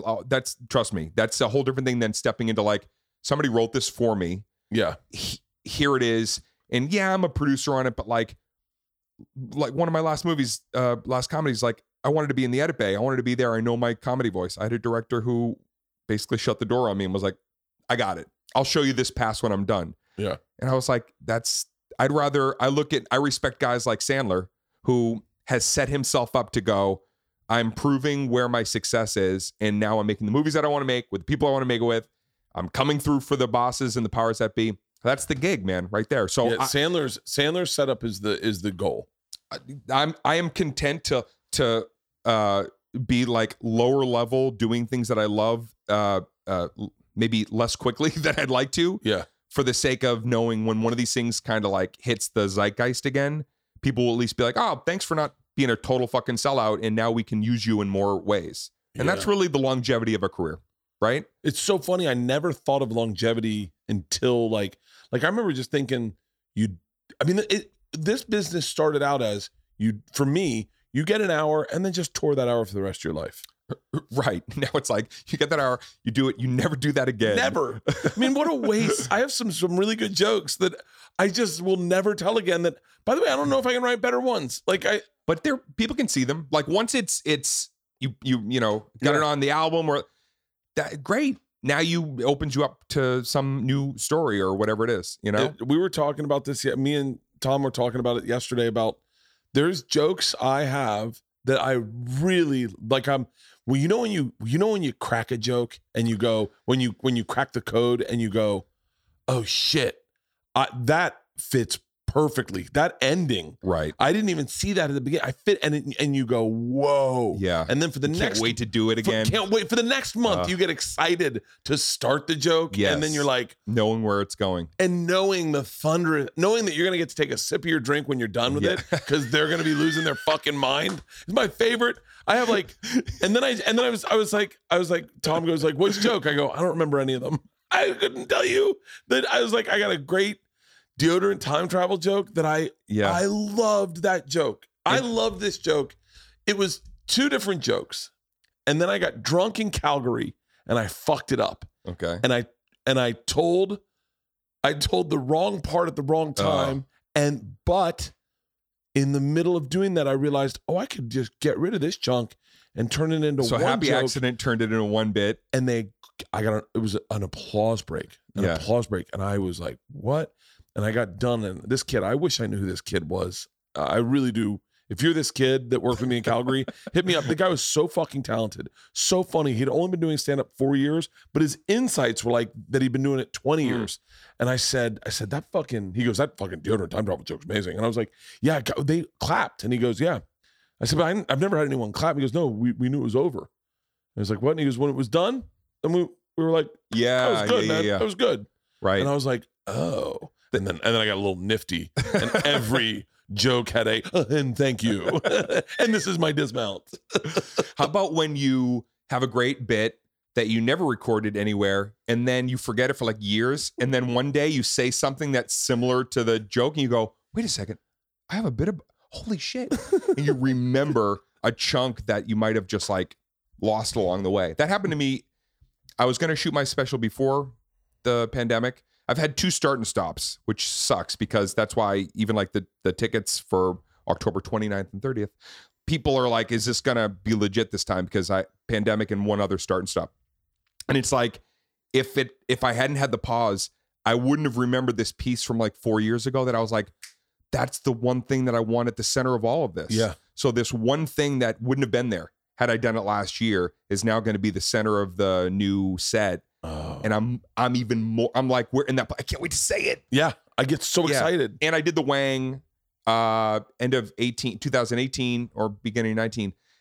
And that is such a great fucking venue, especially for like anything kind of like long form. It's awesome. That gig is killer.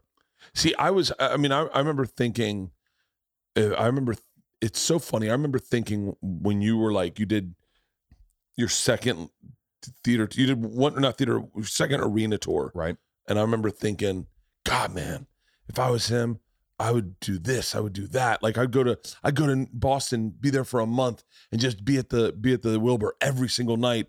And then you like, I've never done an arena tour, but you start going, oh yeah, now I know why he definitely didn't do that. Like you just want to also live a life. Like it's funny, all the things I would watch you do. Yeah. Because no one was really doing what you were doing. And I'd be like, man, if I was him, I'd drop into the fucking every club every night. And now you can't get me to do a spot. After the second arena tour, right? After that whole era, it was like 2010, 11, we're going through housing crisis. I'm going through all that stuff. We don't need to get into it. My brother, I had come off of 12 straight years of never having any time for myself because I put everything into always the schedule or performing or my relationships, my family time, everything. Yeah. Was almost like, wow, I'd given so much to this that I need to kind of grow and understand, like, really, where am I at as a fucking man, as a human being? And so I was content at that moment to be like, I did everything. I did it. I did that. Yeah. And I know everybody's going to go like, is he going to keep doing it? What's next? Is it going to get bigger? Is it going to, and for me, it was like, no, I explored this. I'm happy with how I, accomplished it.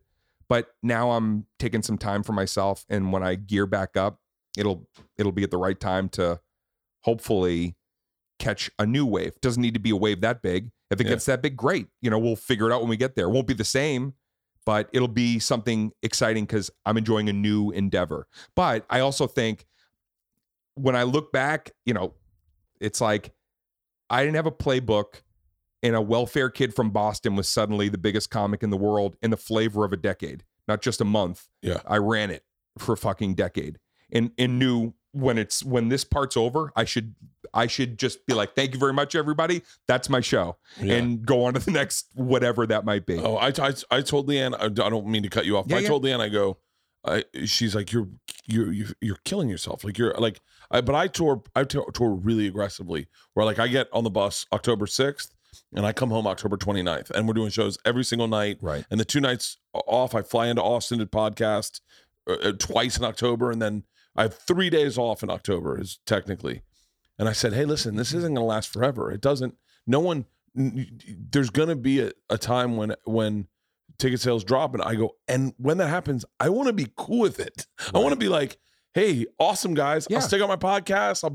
I'll do some guest starring roles, and I'll still do stand up. I'll do some smaller venues, and I'll do, you know, whatever. But like, I go, you just gotta, and I that's interesting that you say that that 10 years you went, all right.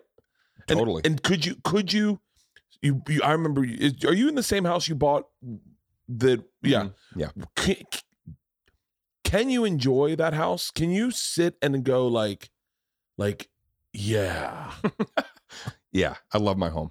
Yeah. Yeah. It's similar to the apartment that you came and hung with me. It's the greatest apartment. That was the greatest apartment in the world. Right. There was no Barry Katz. I was driving up. I don't talk good enough about Barry Katz often enough because he was a very he was my manager at the time. He was both of our managers, and he was so instrumental in setting a foundation for how I was going to look at this business.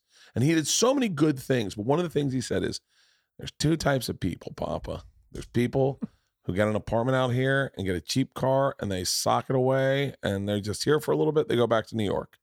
And then there's people like Dane." And Dane wants to enjoy his life. He's got a great car, and his apartment is amazing. Got to pick which one you want. And I remember going like, I want to be like Dane. And then I went to your apartment. I mean, can you tell it to Halston? Halston has never been to this apartment. Can you explain the building, explain the location, and explain the apartment? This apartment was so fucking great. Southwest corner, Crescent Heights and Fountain. The building was 90 some odd years old, and it was like the oldest edifice in West Hollywood for, you know, that almost 100 years. The building had every walk of life in the entertainment industry come through it. Steve Martin lived in the building. Tarantino lived in the building. Bette Midler lived in the building. The Kennedys had a suite where they used to bring broads up when Jack and John were gallivanting around. This building, Belushi was my apartment before Bette Midler. Ready? Belushi, he had it, passed away up the street, obviously. But that was his apartment when he'd passed away. Then Bette Midler, and then I was the next person after a brief. My good friend Richard stayed in there, held the apartment, and then I got it from Richard. The ceiling in the living room was 30 feet high, and it had the original wood carvings from 100 years ago going across the top. It looked like when you see like a Viking ship, and it's like this beautiful carved, like, you know, woman structure over the. That was all across a 30-foot French windows with the blinds, you know, those the rickets, right? Every single room in this apartment had like a feeling in it that you weren't in LA. One felt like you were looking out the back and you were in New York City. Then you go in the living room with the high ceilings, you felt like you're in like the South of France. It was fucking magical. And I would wake up in the middle of the night with a deep desire to play blues music, which I'd never played before. And I swear it was the whole Belushi energy that was in that place. I kept the walls painted that he had painted blue-black that Bette Midler had actually kept. So Belushi had painted the walls himself, the landlady said. Everything about this place was magical. When I moved in, I could not afford it. I was in. What was it? How much was it? It was like $3,200 a month then. Wow. How many bedrooms? Yeah. Master upstairs. So it was a stairway up, bathroom downstairs. There was a bedroom that I turned into an office. That's where we would hang in. Yeah. And then a little dining room. There was actually a dining room, and then the kitchen, and then the back balcony or whatever. And then the living room was just like, you just want to be in it all the time. Yeah. It was fucking, when the sun was coming through, you just stand in the fucking sun of a 30-foot window. 3,200. Okay. 3,200. Dude, I could not afford this place. And yet I knew if I live here, I'm going to work harder. It's going to bring everything out of me because I want to stay. I ended up living there for 10 years before I bought the house that I'm in now. The house that I'm in now had the same kind of, it spoke to me in the same way that apartment did, of like, I need this. This is where I need to create the next part of my life from. But it's funny because I went through there recently because Richard still lives in the building, my good friend. And that apartment was empty. And so I walked through it and was like, wow, man, everything happened from that apartment. A lot of things changed in my life, you know, mostly good in that place. That apartment. Yeah. I remember it was like an old manor. I don't want to put words in your mouth, but I remember you telling me that apartment had good energy and it was good luck and you didn't want to ever leave it. And I it's like funny the little things you hear, because I'm a firm believer in luck. I believe in luck hardcore, and I'm the luckiest guy in the world. But my house that we lived in for the other house, that man cave was good luck, right? And I wanted to, I so badly wanted to, like, and I know this is stupid, but I wanted to find a young comic that just started his family and be like, hey, let me help you out, like. Let's build some more luck. Right. And then like just give it to him and go, but you got to give it to another guy. Got it. Like you get your kids into high school. Once you get into high school, you got to get out, man. Gotta get out. Yeah, but there's no way you can do that. Leanne's like, you're not giving that to fucking anybody. Right. It's like, what do you? This is how you accrue wealth. We're trying to retire, motherfucker. But that idea of like being in some place that you're in a little over your head. I'm a firm believer that the universe, you need to keep things moving. I don't believe that for whatever reason, the energy that's around us, I don't think you can sit and go, I'm just going to sit here and protect myself. You could go, if I just stay in this, everything's set up, something in the universe, something in the world will finally be like, guess what? There's a swamp under here. We got to move you. You got to keep moving. You got to keep yes, I believe in luck, but I also believe like all the work that you put in created a moment where when luck found you, it was like, okay, you're ready. Got the goods. It was, you know what it is I didn't realize this, and I talked with Joe about this. I used to get upset when I'd hear people talk, and Kevin Hart's the guy I'm talking about. I would get upset when Kevin Hart would talk about how hard he works. I was like, yeah, but you got, like, I remember thinking, you got to be lucky. There's so much luck goes into it. Because if you don't hit that zeitgeist, and that's a lot of luck, and that's a moment where everything's kind of like, we're interested in that. Yeah. Then right, all the hard work isn't going to be shown. I didn't realize how hard he has to work to do what he's doing. Right. I don't think I didn't. It was an ignorant viewpoint for me to look at him and to not applaud his hard work. So I was like, because once you do a movie and have a tour, just those two things, a tour and a movie, and just those two things. That's a tremendous amount of work that goes into those two things. Right. Promoting those dates, doing this movie, producing a movie, going to all that. And I was like, and I just was like, I don't know what I said last night, but I'm pretty sure I said something Joe to the effect of, I'm very sorry.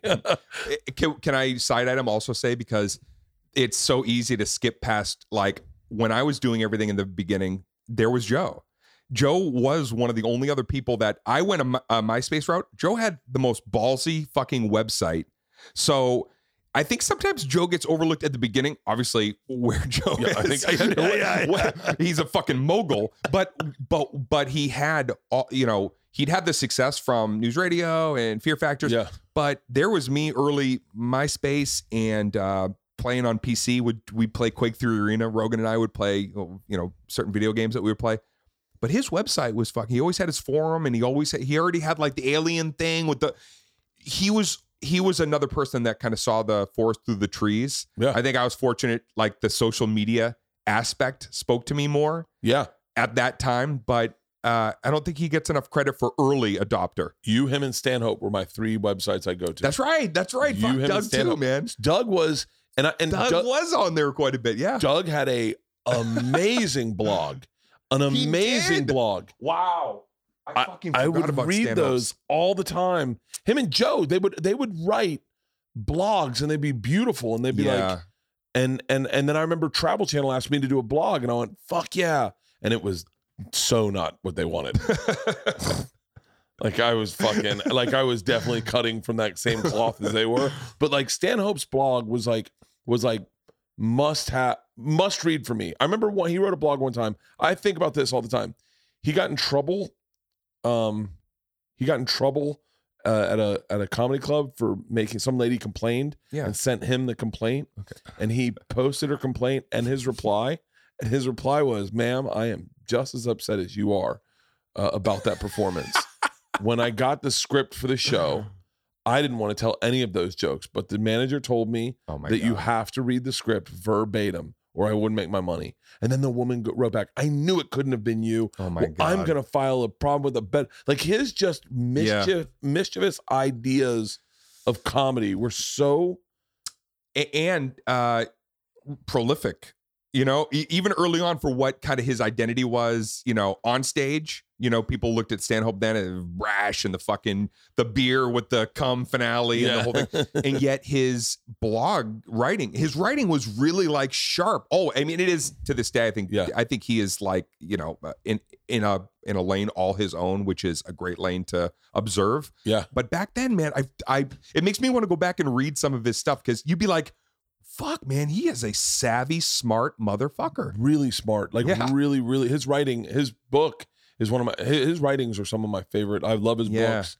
And he's just such and he, you know, I there's two types of people. And I think me, you, Stanhope, Rogan are in this group of like true comic spirits, meaning like you're always thinking about silly. You're always thinking about the funny. I remember calling Doug up one time. I go, "What are you doing?" And he goes, "I'm having a grapefruit and vodka, and I'm trying to write knock jokes." And I go, "What?" And he's like, "I don't know. I figure we could be able to do that, right?" And I was like, "Oh yeah, man. I can sit in my backyard and just write knock jokes."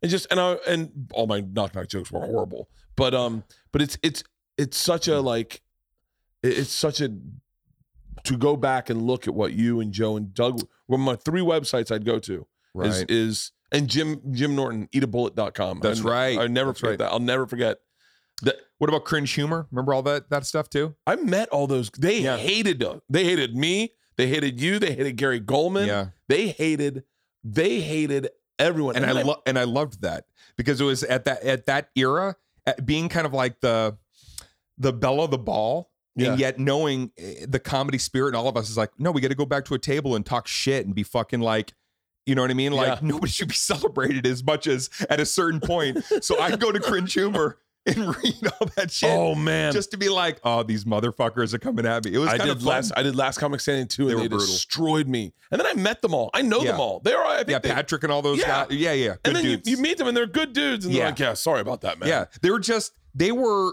If you think about it, they were the early version of like, hey, we're taking a new path. We're not stand-ups in the traditional sense. Yeah. But we are interested in obtuse ideas and words. And so that Cringe Humor stuff was like their next kind of the next generation of like using the internet to get your whatever point you're trying to get across. Yeah. And they were doing that. That was a wild west page, but it was a lot of fun. That Cringe, I haven't thought about Cringe. Yeah. But it's so funny that you said Norton and they Eat a Bullet, and it was like, and then he had Yellow.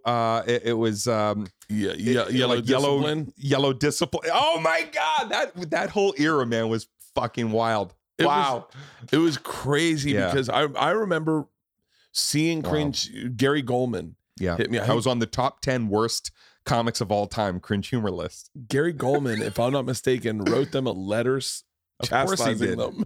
Gary Goldman is one of the fucking funniest dudes. When you know him as a friend, there's certain he called me the one time.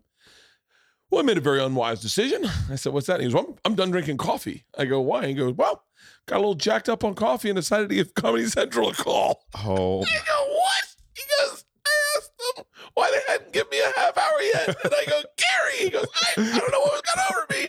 He goes, Bert, it seems so simple at the moment.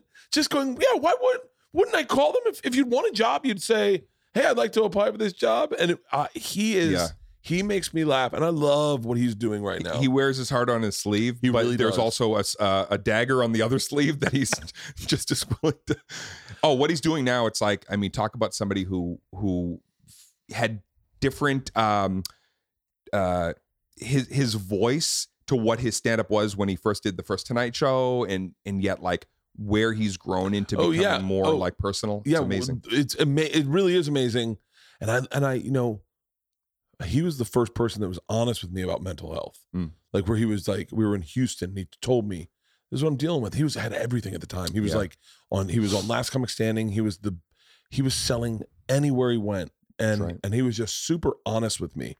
And I was like, I didn't grow up around guys that were honest about shit like that. Right. And I was like, wow. Yeah. I remember him calling me one time after, you know, he'd been in a pretty, you know, tough spot. And I remember that conversation being with a man, one of the most personal, real, revealing conversations. Yeah. Because he had shared something with me and I mean, the fact that he then figured out a way to merge his truth with where his stand-up was going is like, that doesn't happen very often, man, where somebody can really like grow right into their act in such a pure way.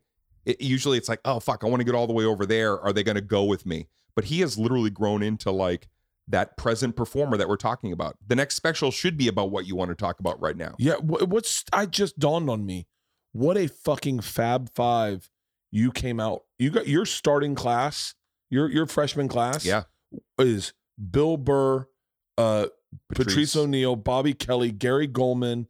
I mean, technically Rogan's just a little bit older than you guys. He was in our graduating class in front of us, but we were gigging with Joe. He but was that hammering five right there is like, I mean, it's inarguably five of the best comics working. I think that we knew that the door was closing on the comedy scene, and I think that you had a bunch of us, and there were others that, you know, unfortunately sometimes life gets in the way, but we were grateful that we still had some of the boom of the 80s hanging. There was stage time. But I think we all kind of got that feeling like if we don't figure it out here in the next few years, and then this boom kind of finally ends and all these places were starting to slowly close, we might never get out of here. And there were other people that had never gotten out of there. And so it was incumbent upon all of us to be like, come on, man, fucking do better. What the fuck? What are you doing? I remember watching you, I remember watching you in LA, and you're the first person I ever saw that I keep bringing it back to ice skaters. But remember, like sometimes when you watch an ice skater, you're like, I hope they don't fall. You're the first person I ever watched. I was like hitting the person next to me, like, by the way, he's not going to fall. This is going to be fucking amazing. You're the first person. And then I remember going back to New York and working the door at the Boston and seeing you at the Boston. And I was like, well, everyone falls in here. And you did this thing that was the fucking funniest. There had been a hole in the ceiling that everyone made a joke about, and then you go, what is up there? And it was like a dead room, and you just walked up and you're like, hey, tell a joke. You go, what is up there? And do you remember that you put your hand up there and you went, oh! And everyone thought something got you, and we were crying. And all of a sudden you took a dead room and was something silly, and I went, fuck, he never falls. I remember committing to the whole thing after that I was like, all right, that's a go-to. Yeah. And I remember I always committed so hard, like performance-wise, that I would leave there sore because I fucking overcompensated and tightened all my muscles, or slipped a disc or whatever I did. But that's the whole thing about, like, I got to figure out a way to make something real and funny happen right now. Esty at the Comedy Cellar, I remember the first night she put me on, she's like, honey, one thing, just don't touch the pipe. There was that old pipe that used to be at the Comedy Cellar that hung right over the stage. I fucking grabbed it. Next thing you know, she comes in, I'm upside down hanging on it. And she was either going to hate me for life for that, or thank God, the best hug I ever got in my life was when Esty hugged me and said, you come here now, and like welcomed me, really, like with the most like loving New York City is welcoming you kind of hug. Yeah. And I was really thankful, but I made sure all those sets counted. Every single set, late, the nights Rock would bump me. I got bumped by Rock quite a bit. I'm sure we all did. Like he'd pop in and, okay, great, I'm going to be on later. You had to make every single one of those sets count if you wanted to be in the long game. I was in Hawaii. I was selling tickets. I don't think I had done a Netflix special, but I think the machine had gone viral, and I was selling tickets. Any club I was going to was going to sell out. And I was in Hawaii at the time, obviously. And I was in Hawaii with my family, and I was going to do DC that weekend. And I'm sitting on the beach in Hawaii thinking I'd already sold out all the clubs that my whole year was sold out. All the tickets were already sold. Wow. And I was Hawaii. And I'm in Hawaii celebrating with my family. We're in Maui. And I get a text from Esty. And I started, and she said, I wonder if I still have it. It was a text from Esty, and she said, can you do Friday, Saturday at the WA? Hi, I'm Esty from the Comedy Cellar. Robert Spikes speaks very highly of you. Says you need to be headlining our room in Vegas or at the Rio on Wednesdays. He also says you're on vacation, so instead of calling you, I'm texting you. You also are more than welcome to work our club in New York. And I'm sitting, and then by the way, this is like, I mean, you could. I'm not even going to read mine because it's so embarrassing. But it's like it's clear. Hi, Esty. It's such a big. I think I said Oh, something your about your no. response. Yeah, my response is Yeah, like yeah, yeah. is like. But I remember being on the beach in Hawaii. And I just start crying. I go, I'm past to the cellar, Right. and my wife's like, honey, of course you are. You're fucking selling and I go, no. Esty just said that I should be working, and then Leanne's like, you're already doing Vegas, and I go, I might cancel it to do the cellar, and Right, then right. go, and then I was like, I need to get to New York. She was like, why? I go, I got to work the fucking cellar, babe, and she was like, could not understand it. I was Right. like, you don't know, this is fucking Esty. Yeah. And then I ended up calling her and talking to her from the beach. And Can I tell you my version of that, which is, kind of the same way you ping my heart with, because I love that you have that, by the way. That's awesome. For me, it was, so Mitzi never saw me at the store. And Paulie called me up one day and said, my mom just did something that she never does, totally unprecedented. And I said, what's that? And he said, and also, I think like the word was out that my parents were ill, but my vicious circle was blowing up. And yet the word on the street was that I was dealing with some hardship. And Paulie goes, my mom passed you without seeing me. He goes, and she's only done that one other time. He said, so you're a paid regular at the Comedy Store. Per my mom, you're invited here anytime you want to come through. We'd love to have you. And they knew also too, like, the factory would give me a shot. The factory was putting me up weekends when, nobody else was, gave a fuck. And so I did say to Paulie, and I was like, oh my God, like I wrote this beautiful long email that I said, give me your email. I want to, and I never got to thank her personally, but it was that moment of like being recognized that the work went to the Comedy Cellar, right? The heart and soul of comedy, the same way in some ways you could say like that. And of course the factory, and to be reached out like that through Paulie from Mitzi was like, I'll never forget that feeling. I could have had everything booked in the world. Yeah. But if she said, can you come down on this Wednesday? It's like, yes. It's amazing that like you can have everything in the world. You could sell out all your shows at the Wang, and then all of a sudden you get like a text from someone that matters to you in comedy, and you're like I'm. And by the way, what's so funny is I think I ended up talking to Esty on the phone. Gnome, I'm saying the right name, right? Gnome was her brother. Mm-hmm. And Gnome had passed me like 10 years before. Right. And I was like, but the fact that it was Esty texted me, you're like, the statute of limitations has ended on this Gnome, and I got repassed. But Gnome passed away, and I couldn't like go to, just so you know, one of the things your brother said before he passed was, hey, you're passed also. And I was like, that's crazy. So wait, have we been doing 2 hours? Okay, hold on. We should wrap this up. I want to talk. You're going to the Wang. You're doing your new special. You're shooting it October 29th and 30th. The tickets are actually on sale now, and I want people to know, because the tickets this time were like a little start and stop because of the 2 pauses before. The show is happening. I'm filming my next special. So do you know what you're wearing? Do I know what I'm wearing? Yeah, I actually have a couple outfits in mind. That is the most stressful thing that I don't have to worry about. I had to think of that earlier. About it at all. I already knew earlier, before even decoration or whatever the fuck. I was like, okay, I pretty much know what I want to wear. Because of the same exact thing. My sneaker thought would be like, what am I wearing for fucking sneakers?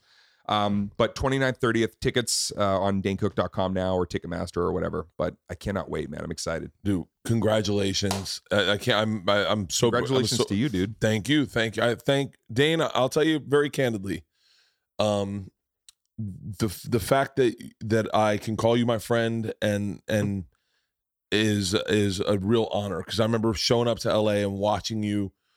You were the one person that just redefined what we were doing, and that you were doing things at such a different pace than all the other racehorses, that I remember going like, fuck. Like, and I remember thinking I'll never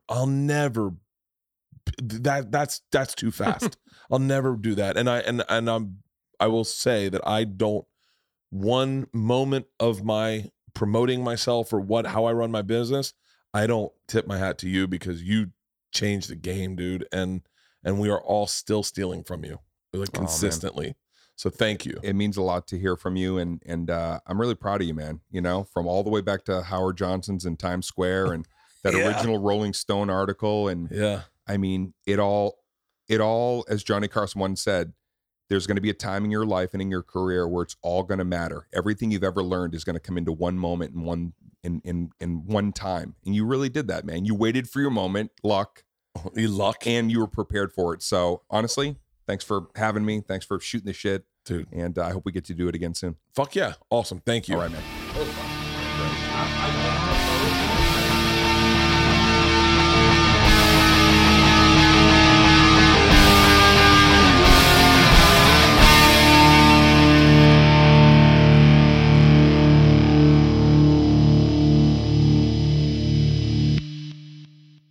This episode was brought to you by The Machine.